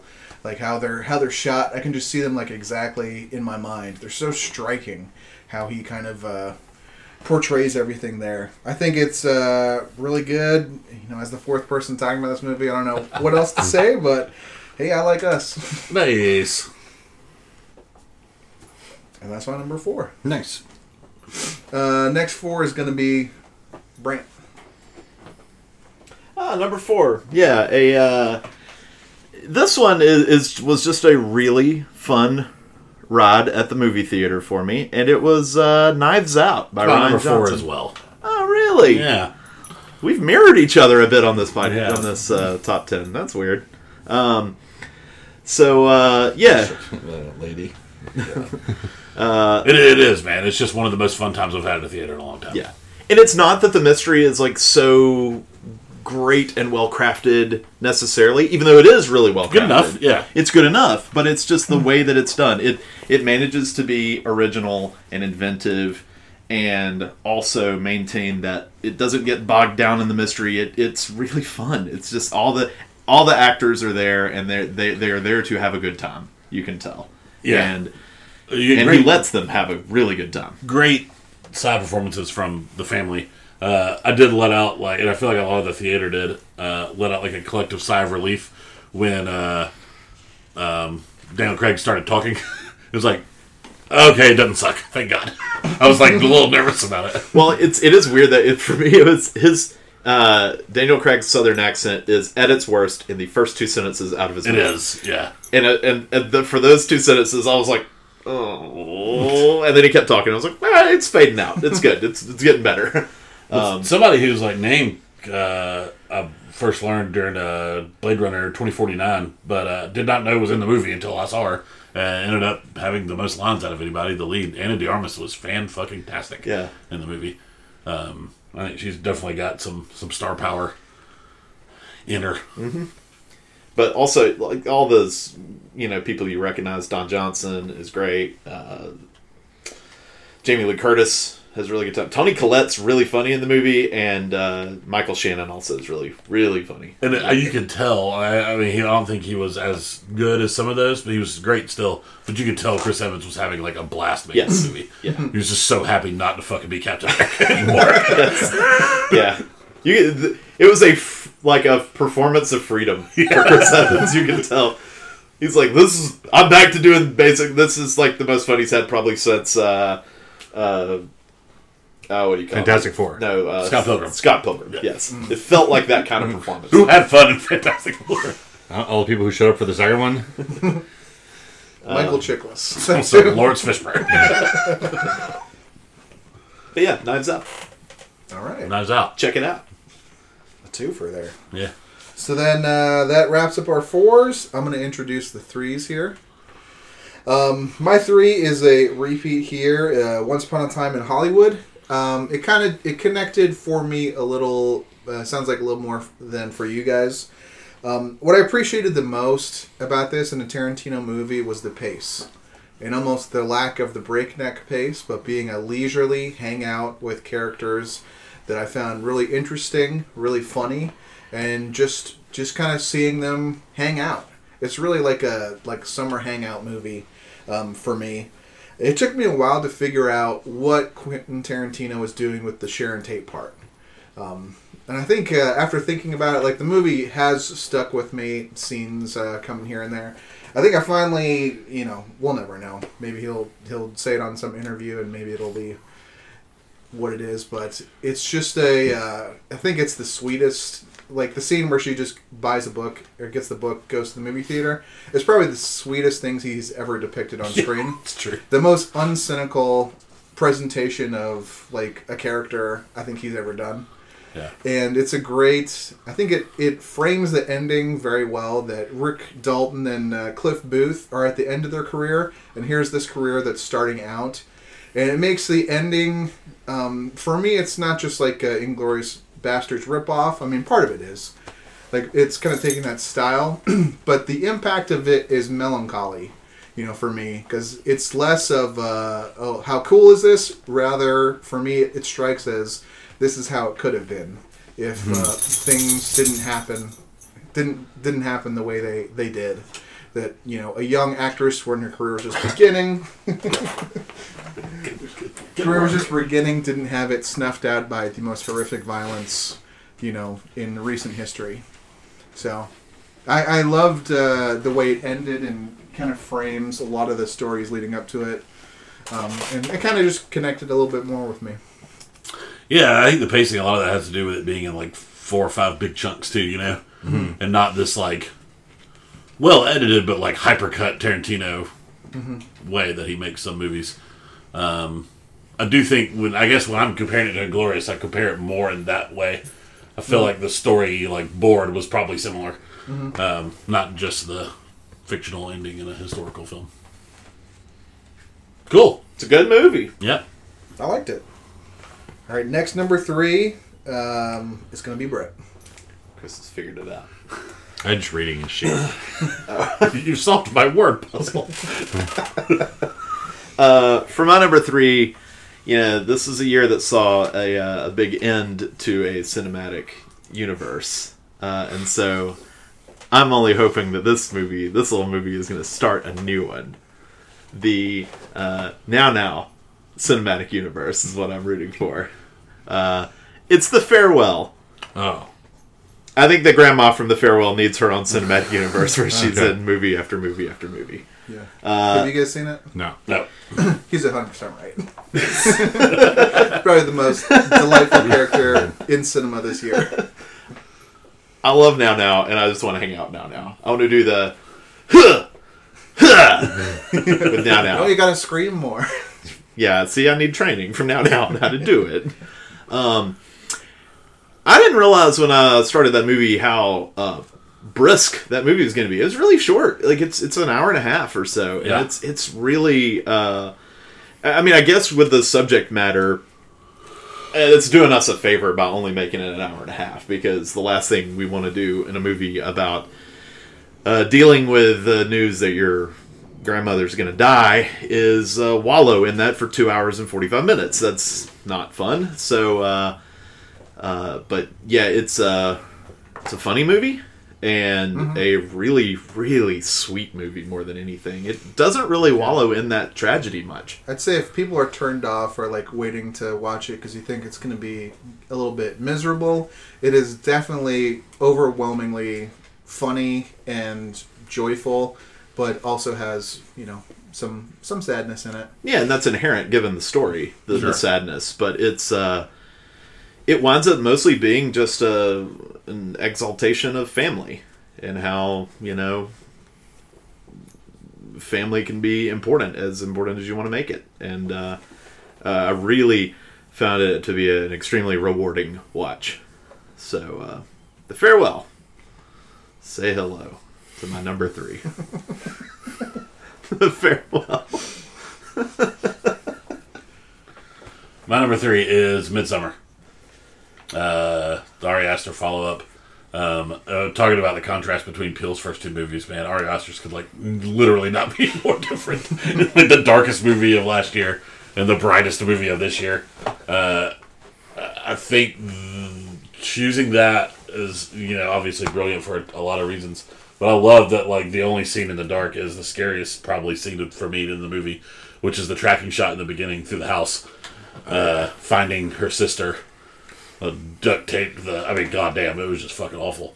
And then the camera work with the like acid trip or shrink trip, I guess, is just fucking great. And there were times when I don't think it was happening, and I thought it was, which is like a mind fuck. Yeah. Like, why are you making me feel this way in this movie where, you know, the plot is like failure to deal with grief.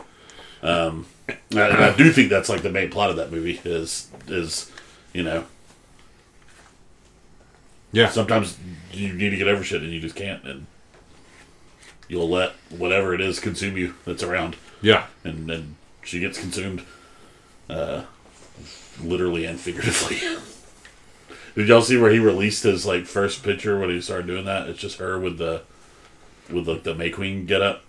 He released this picture and it's just this like really sad, like deformed, frowny face person, and then just like like flowers fucking everywhere.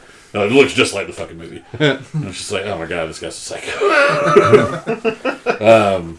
But yeah, the even on like the elderly people suicide thing, I knew what this guy did in Hereditary, and I was like, he ain't doing it. Yeah, he ain't doing it. At least he ain't gonna let me see it. Yeah. Now we get to see fucking all of it. Yeah. Up close. Yeah, last year we watched somebody sever their own head from their body with a fucking piano wire, and I still didn't think that this movie was going to be as brutal as that. So, like, a 12-year-old girl get decapitated. Yeah. Then we saw her head. And I was just like, Yeah. He won't show me. And then he did. A bunch of times. And that was the thing, that somehow we had one not die, and it was better than the one that did. Yeah. It's a great movie. Also, just because I don't think any of us have mentioned her by name yet, Florence Pugh is amazing in that movie. Had a great fucking year, Florence Pugh did. She's magnificent as Paige in Fighting With My Family. And something else, too. Little Women. She's got a chance to get nominated there for playing Amy. March. Yes.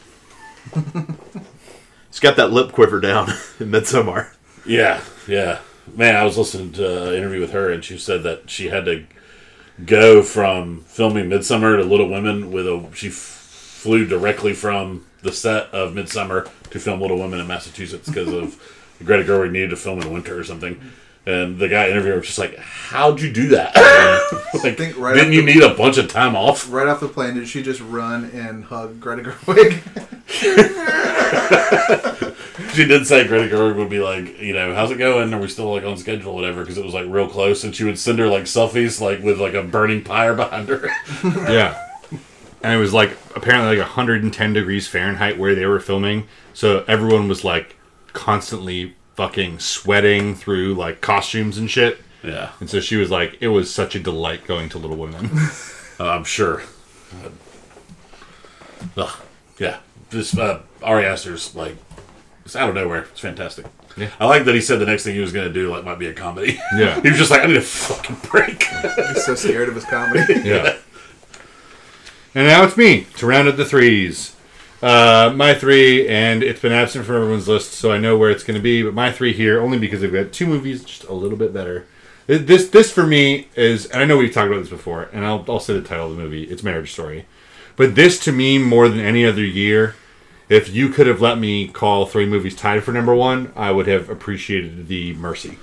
Yeah. I'm with you there. And so, Marriage Story gets the number 3 spot, and it's kind of like an honorary bronze that should be cast in gold. But because I think it's a fantastic fucking movie, and it is acted perfectly. And I mean, Driver and Johansson are incredible. All like the supporting performances are great. Laura Dern, Ray Liotta, Alan Alda, like And Merritt Weaver. Yeah. Like on time. Really good in that. Yeah. like just fucking fantastic. The story told. I mean, we always love talking about, or I love thinking about, telling a romance from different perspectives, from different points of perspective within the relationship. And this movie that kind of focuses on being a better family man or woman, despite no longer being, forced to be family anymore. I just really appreciate it and think it is commendable. And I think this is just a fantastic fucking movie. Yeah, well said. It is all those things. Who's the mom? Do you remember her name from Airplane? Oh, Julie Haggerty? Yeah. Haggerty. She's also great, man. That scene where, like, right after she gets done being told she can't be friends with him anymore. She kind of sneaks out Yeah. like through the back. Yeah. Yeah, it's great. Especially because, like, I know some of us have been there before with, like, exes even, where, like, the parents still, like, love you. You know what I mean? You like them. And it's kind of the way it is. It's like, I feel like this movie does the way it is so good. Just, everything is just like, yeah, it fucking sucks. Gotta deal with it. Yep. So everybody just tells Charlie. Everyone knows what winning a Genius Grant's like. We've all done it. Yeah, so that's the way it is sometimes. Yep. Sometimes you get $1 million, and you gotta spend it. Sometimes you're a tall girl, sometimes you win a Genius Grant. We've all divorced Scarlett Johansson.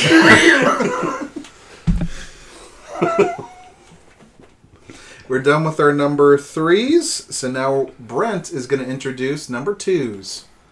Well, stop me if you've heard this one. Marriage Story. Hey, that's my number 2 as well. Okay. Yeah. CJ and Brent's list continues to mirror one another. Yes. Well, Brent, who had no control over his list, this is kind of... Now I know where he cribbed it from. Yeah, right. Yeah, I saw the list TJ gave me, and I'm like, oh. My name's Dolomite. Didn't make it. Oh. Yeah, no, it's... Chris got it right. It's a good movie. It's perfectly acted. It is... And it really, truly is perfectly acted, just from in every beat of the movie. And I can't think of any part of that movie that could be done better. It's so efficiently told, too. Yes. Yeah. There's nothing... Even the scene that I think is drawn out really uncomfortably long, Adam Driver song. where he's singing Yeah. karaoke, and he's like, the curtain has fallen, and like he's saying his one verse, but then like he's about to sit down, but then he gets back up and not even really sing-songy, but kind of speaks the lyrics. And it's so fucking uncomfortable, but it's just like the perfect thing to happen then. And that feels like every bit of the movie keeps seeming like the perfect thing to happen then. And I think it's just great. Not to just keep name dropping the director's roundtable, but I loved when they were like, Did you improvise at all on your movie, Noah Baumbach? And he was just like, no. Yeah. Everything was in the script. And I've seen interviews with Scarlett Johansson and Adam Driver where they're like, "Oh, any room for improvisation?" They're like, "Absolutely not." Yeah. Yeah. They're like, he would shoot it multiple times and you could like emote differently, but that's it. Yeah. I actually thought the beginning of that movie, and I think there's going to be a lot of focus on the scene of the two of them in the hotel room.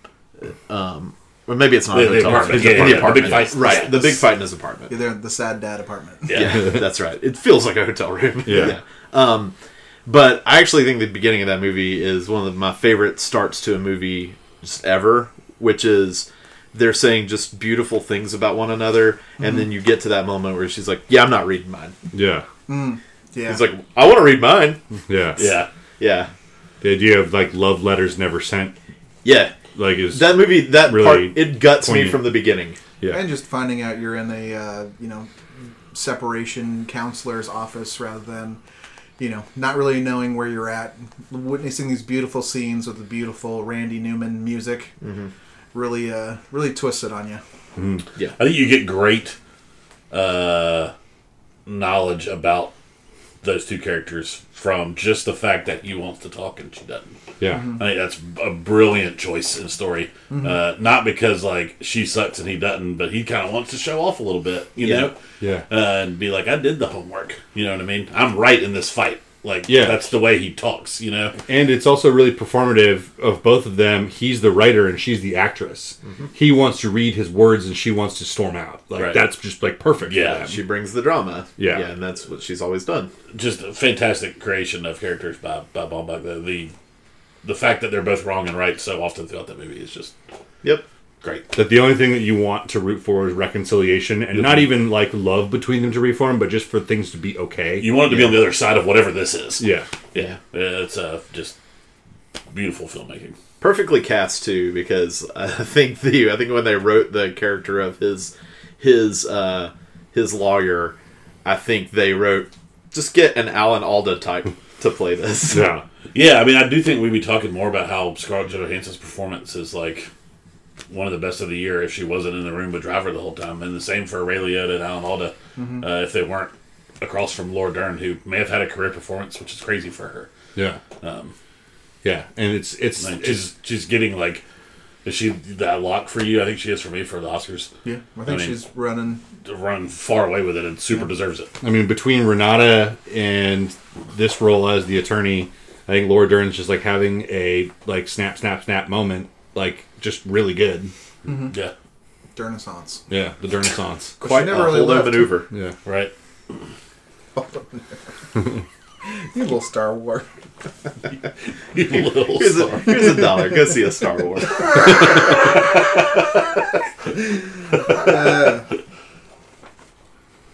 I'm going to take a beat to sing the praises of Midsummer here as well. Yeah. This is my number 2 movie. It's, I think, just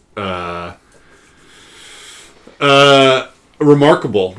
It's when I saw it in 2 pieces, I didn't think... So I saw Marriage... Of my top 3, I saw Marriage Story first and thought that this was a long, steep hill to climb. And then I saw 2 movies after it, and I was just, like... mad that I do something that makes me rank things in front of other things. And Midsummer is just incredible. I think that where we have Caitlin Dever and where we have Ana de Armas this year, and I forget, you guys mentioned, David, you mentioned the character from Wild Rose. Jesse Buckley. Yeah. Yeah, Jesse Buckley. You have to have Florence Pugh. Yeah. In what is both like a really emotionally gripping performance in its like over the top, like fucking like screaming and crying and collapsing and shouting. You also have like really subtle observation from her, not even in the trip scenes alone, but just from like just watching her face as she's taking in the like literal absurdity happening around her. I think she's just like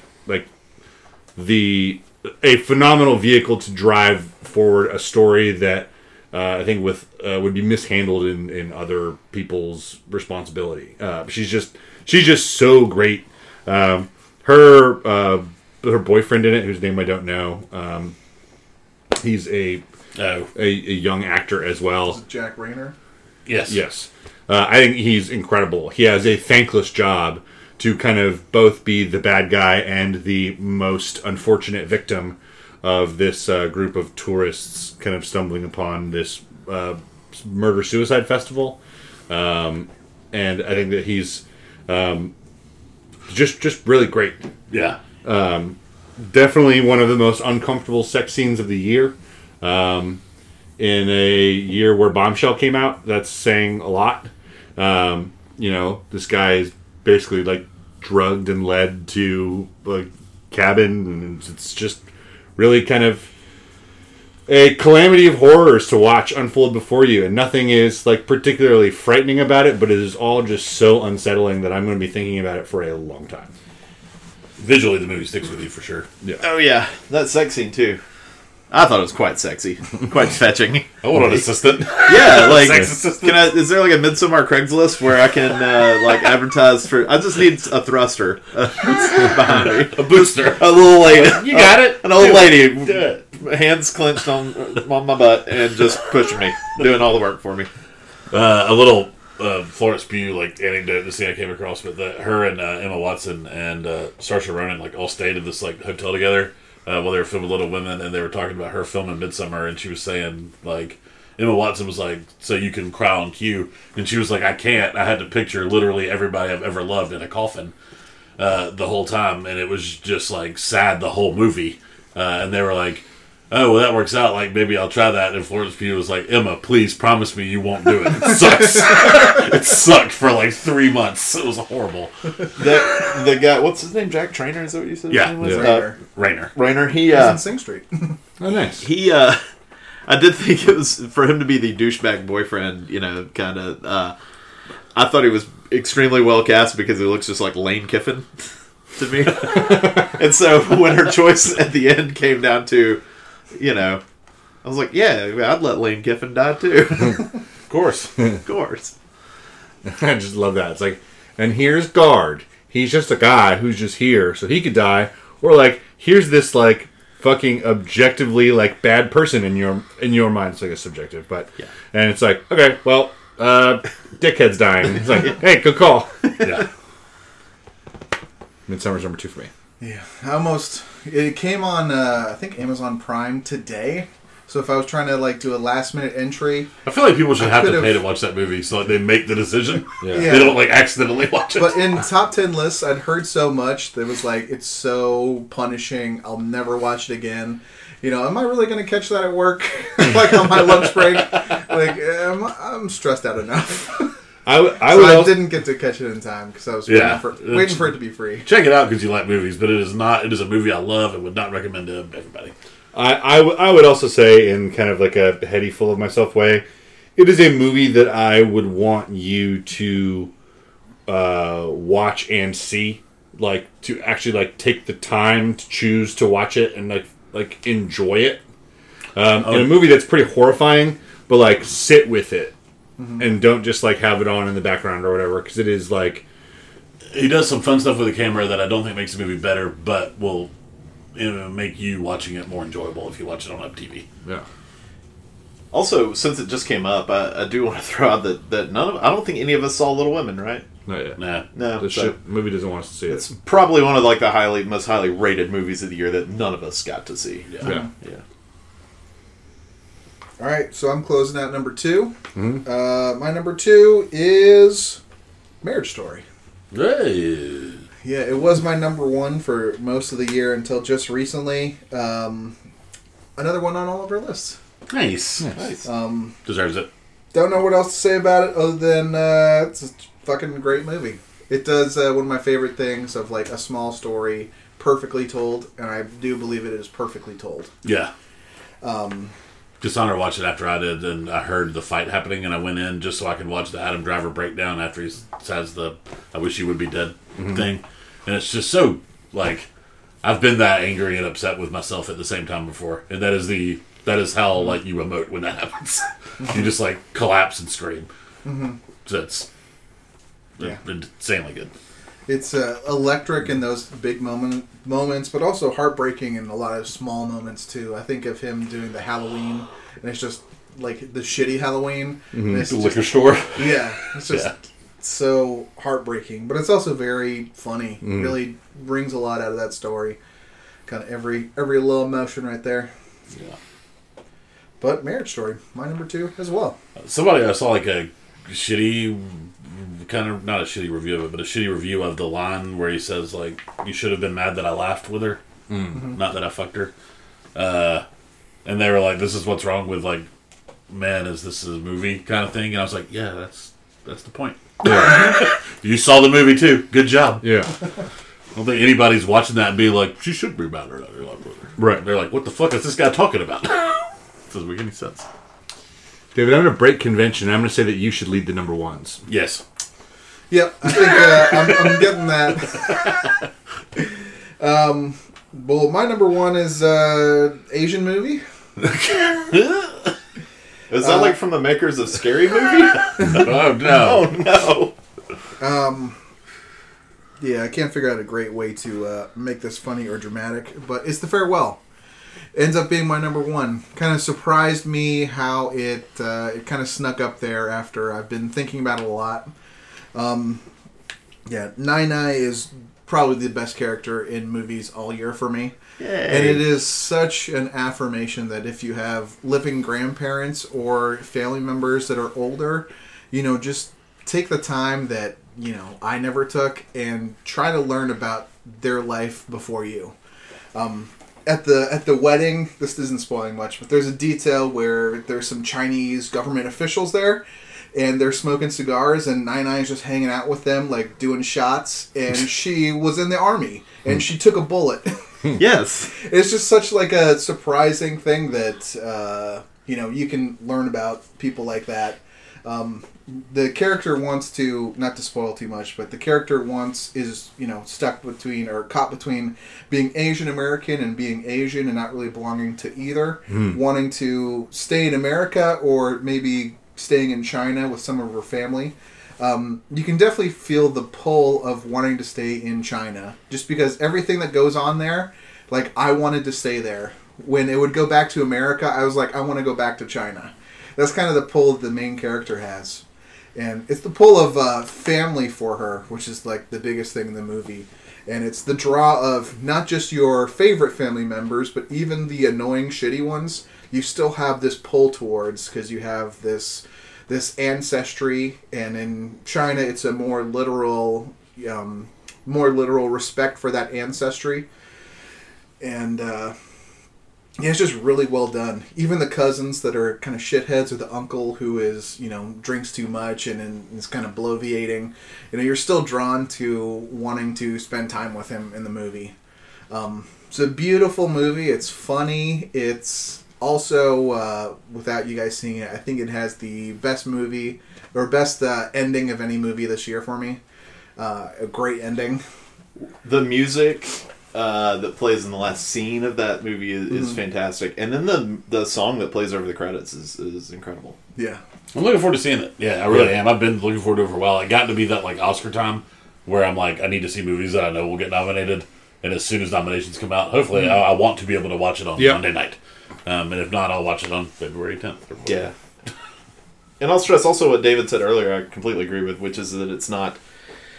It felt like more of a daunting watch to press play on than it wound up being. It was really, really enjoyable. Fun. Yeah. My number 1 of the year, The Farewell. Cool.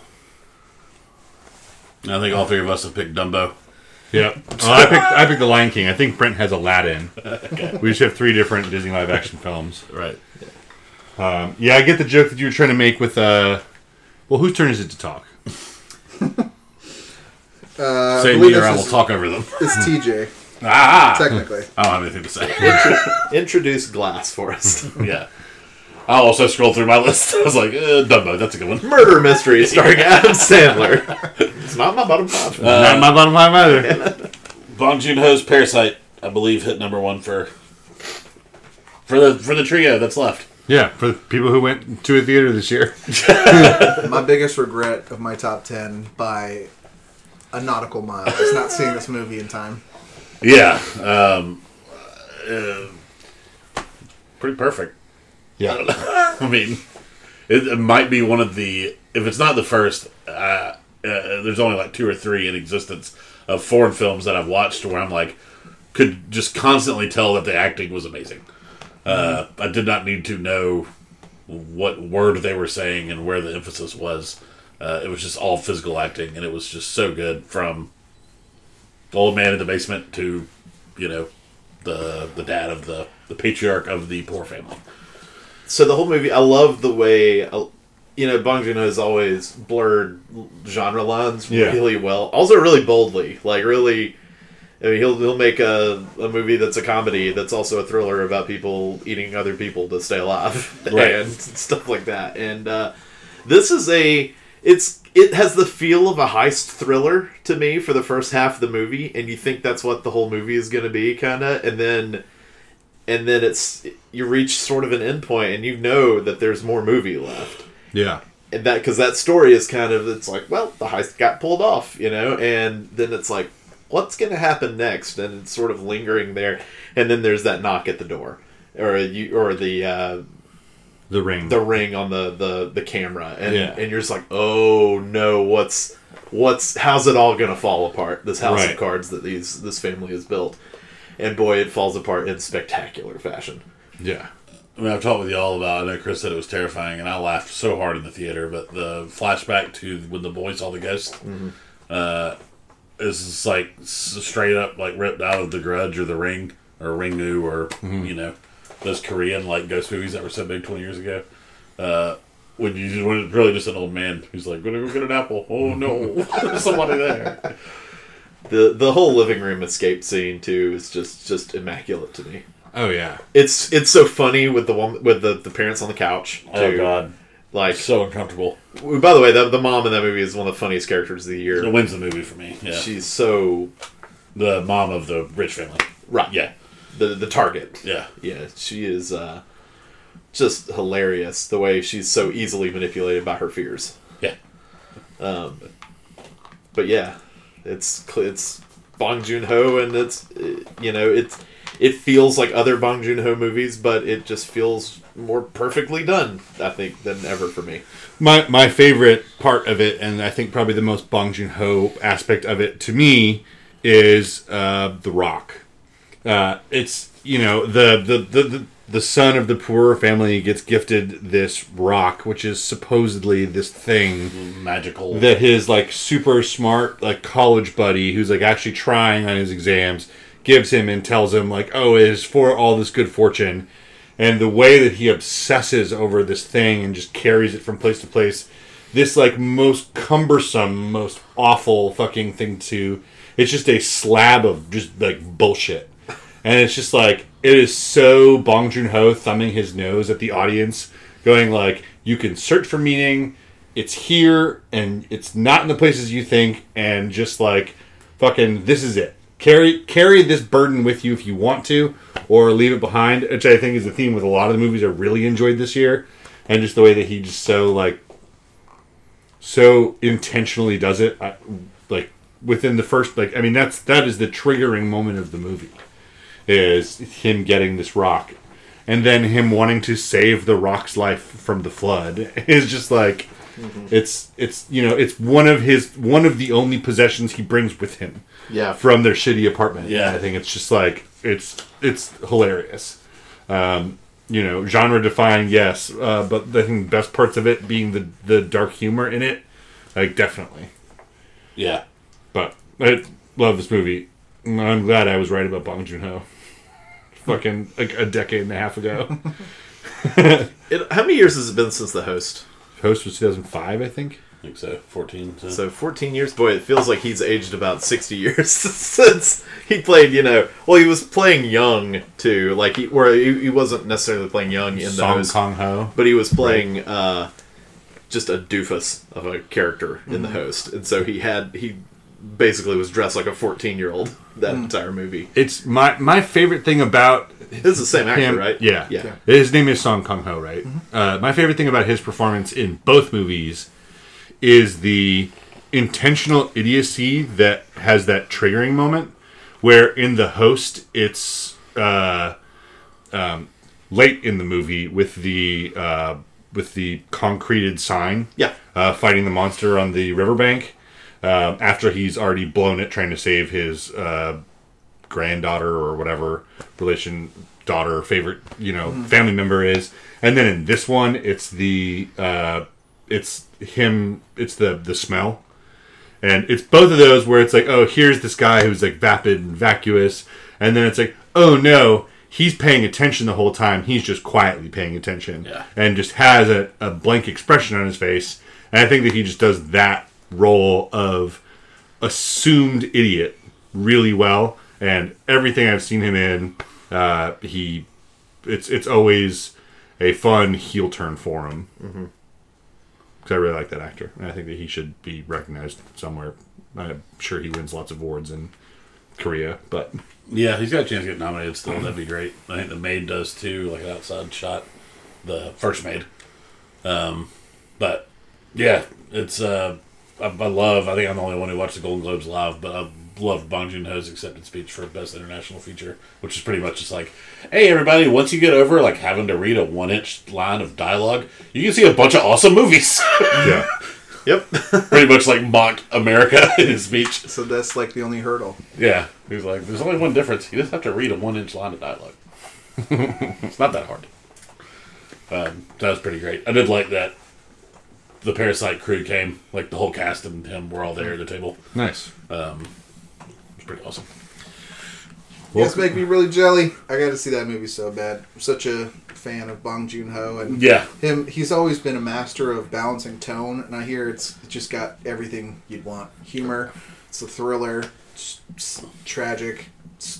I just can't wait for it. Yeah, it makes it where you don't know where the movie's going. Yeah. Yep. And as much as we've talked about it, you're not thinking about it. As much as we've talked about it, you still don't know from what we've said what this movie does. Yeah. Y'all know my attitude towards spoilers. Yep. This is the one movie where I haven't even seen a trailer for it. I didn't know what it was about. Yeah. That was really rewarding too. When I went to see it in the theater, and I had absolutely no clue what the movie was about. Yeah. I wish I could have seen it so you guys could have gone more in depth, but you guys masterfully balanced it. Yeah. It's fun stuff. Well, let's have everyone run down their top 10 real quick. I know it gets kind of convoluted, a little messy in there with choices and with the snake order, but just so that we can kind of feel through the lists. Because I'm going to do the outro, I'm going to talk first now.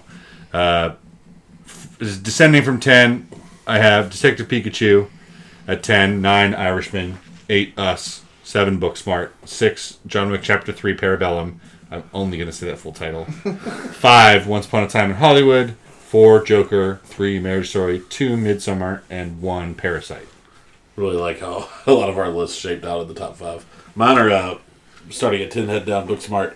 Brittany Runs a Marathon, Joker, Toy Story 4. The Irishman at 6, and in the top 5, Us, Knives Out, Midsommar, Marriage Story, Parasite. Number 10 for me was Apollo 11, Parabellum. Number 9, The Last Black Man in San Francisco, Parabellum. Number 8, The Irishman. Number 7, Toy Story 4. Number 6, Midsommar. Number 5, Us. Number 4, Knives Out. Number 3, The Farewell. Number 2, Marriage Story. Number 1, Parasite. And I'm 10, Hustlers. 9, I Lost My Body. 8, The Souvenir. 7, Wild Rose. 6, The Two Popes. 5, Booksmart. 4, Us. 3, Once Upon a Time in Hollywood. 2, Marriage Story. 1, Farewell. Good lists, guys. Nice. You had 2 more popes than all the rest of us combined. That's true. Well, that's it.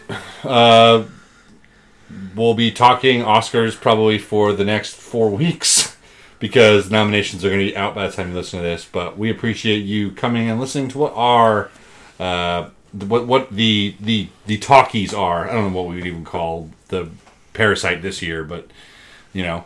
Every year there's one movie where it seems like it's the Talkie Talk favorite, and this year it sounds like it's Parasite. So this is a better guide for movies you should go see than the Oscar list that will come out next week. We have a hell of a fucking variety. There's a diversity in choices with what we've all said. It's the only big movies no one has seen is Little Women, and has anyone seen 1917? No. And Ford vs. Ferrari. Yeah. Oh, okay. Yeah. Didn't make my list. Okay. Yeah, I think 1917 came out today. So Yeah. No one. I didn't make it. We also don't have. I know in some lists we've got Judy, The Lighthouse, Harriet, and there's another one. There's another one we're getting an actor from. I don't remember what it is, but yeah. So there are a few that we just can't see. Beautiful Day in the Neighborhood too. I mean, I saw Uncut Gems and Bombshell. Didn't make my list. Although Uncut Gems was pretty close. I've seen Beautiful Day. Okay. Yeah. So, yeah, we do our best. Yeah. Got it covered. Yep. And we do it for you. This has been Talkie Talk, podcast for MediaBias.com. You can find us on Facebook at Movies Bias, TV Bias, Games Bias. You can send us a tweet at The Media Bias. Shoot us an email, TheMediaBias@gmail.com. Gmail. Rate us on iTunes or your favorite pod snatching app. Give us 5 stars or better. If you can give us 6 stars, then we'll give you 1 back. We don't need it. We want to give a special thanks to the intro music by Willow Walkers. And special thanks to the outro music by Boo Rifa. Boo Rifa! Thanks. Hey, Boo Reef is playing March Smithsonian Bar. Check it out online. Tickets are cheaper ahead of time than they are then. Thanks, bye. Thanks, TJ. Thanks, David. Thanks, Brent. Bye. Kicking rocks down old dusty roads. Small town slowpokes, long time ago. Kicking out records of all the things that I know. All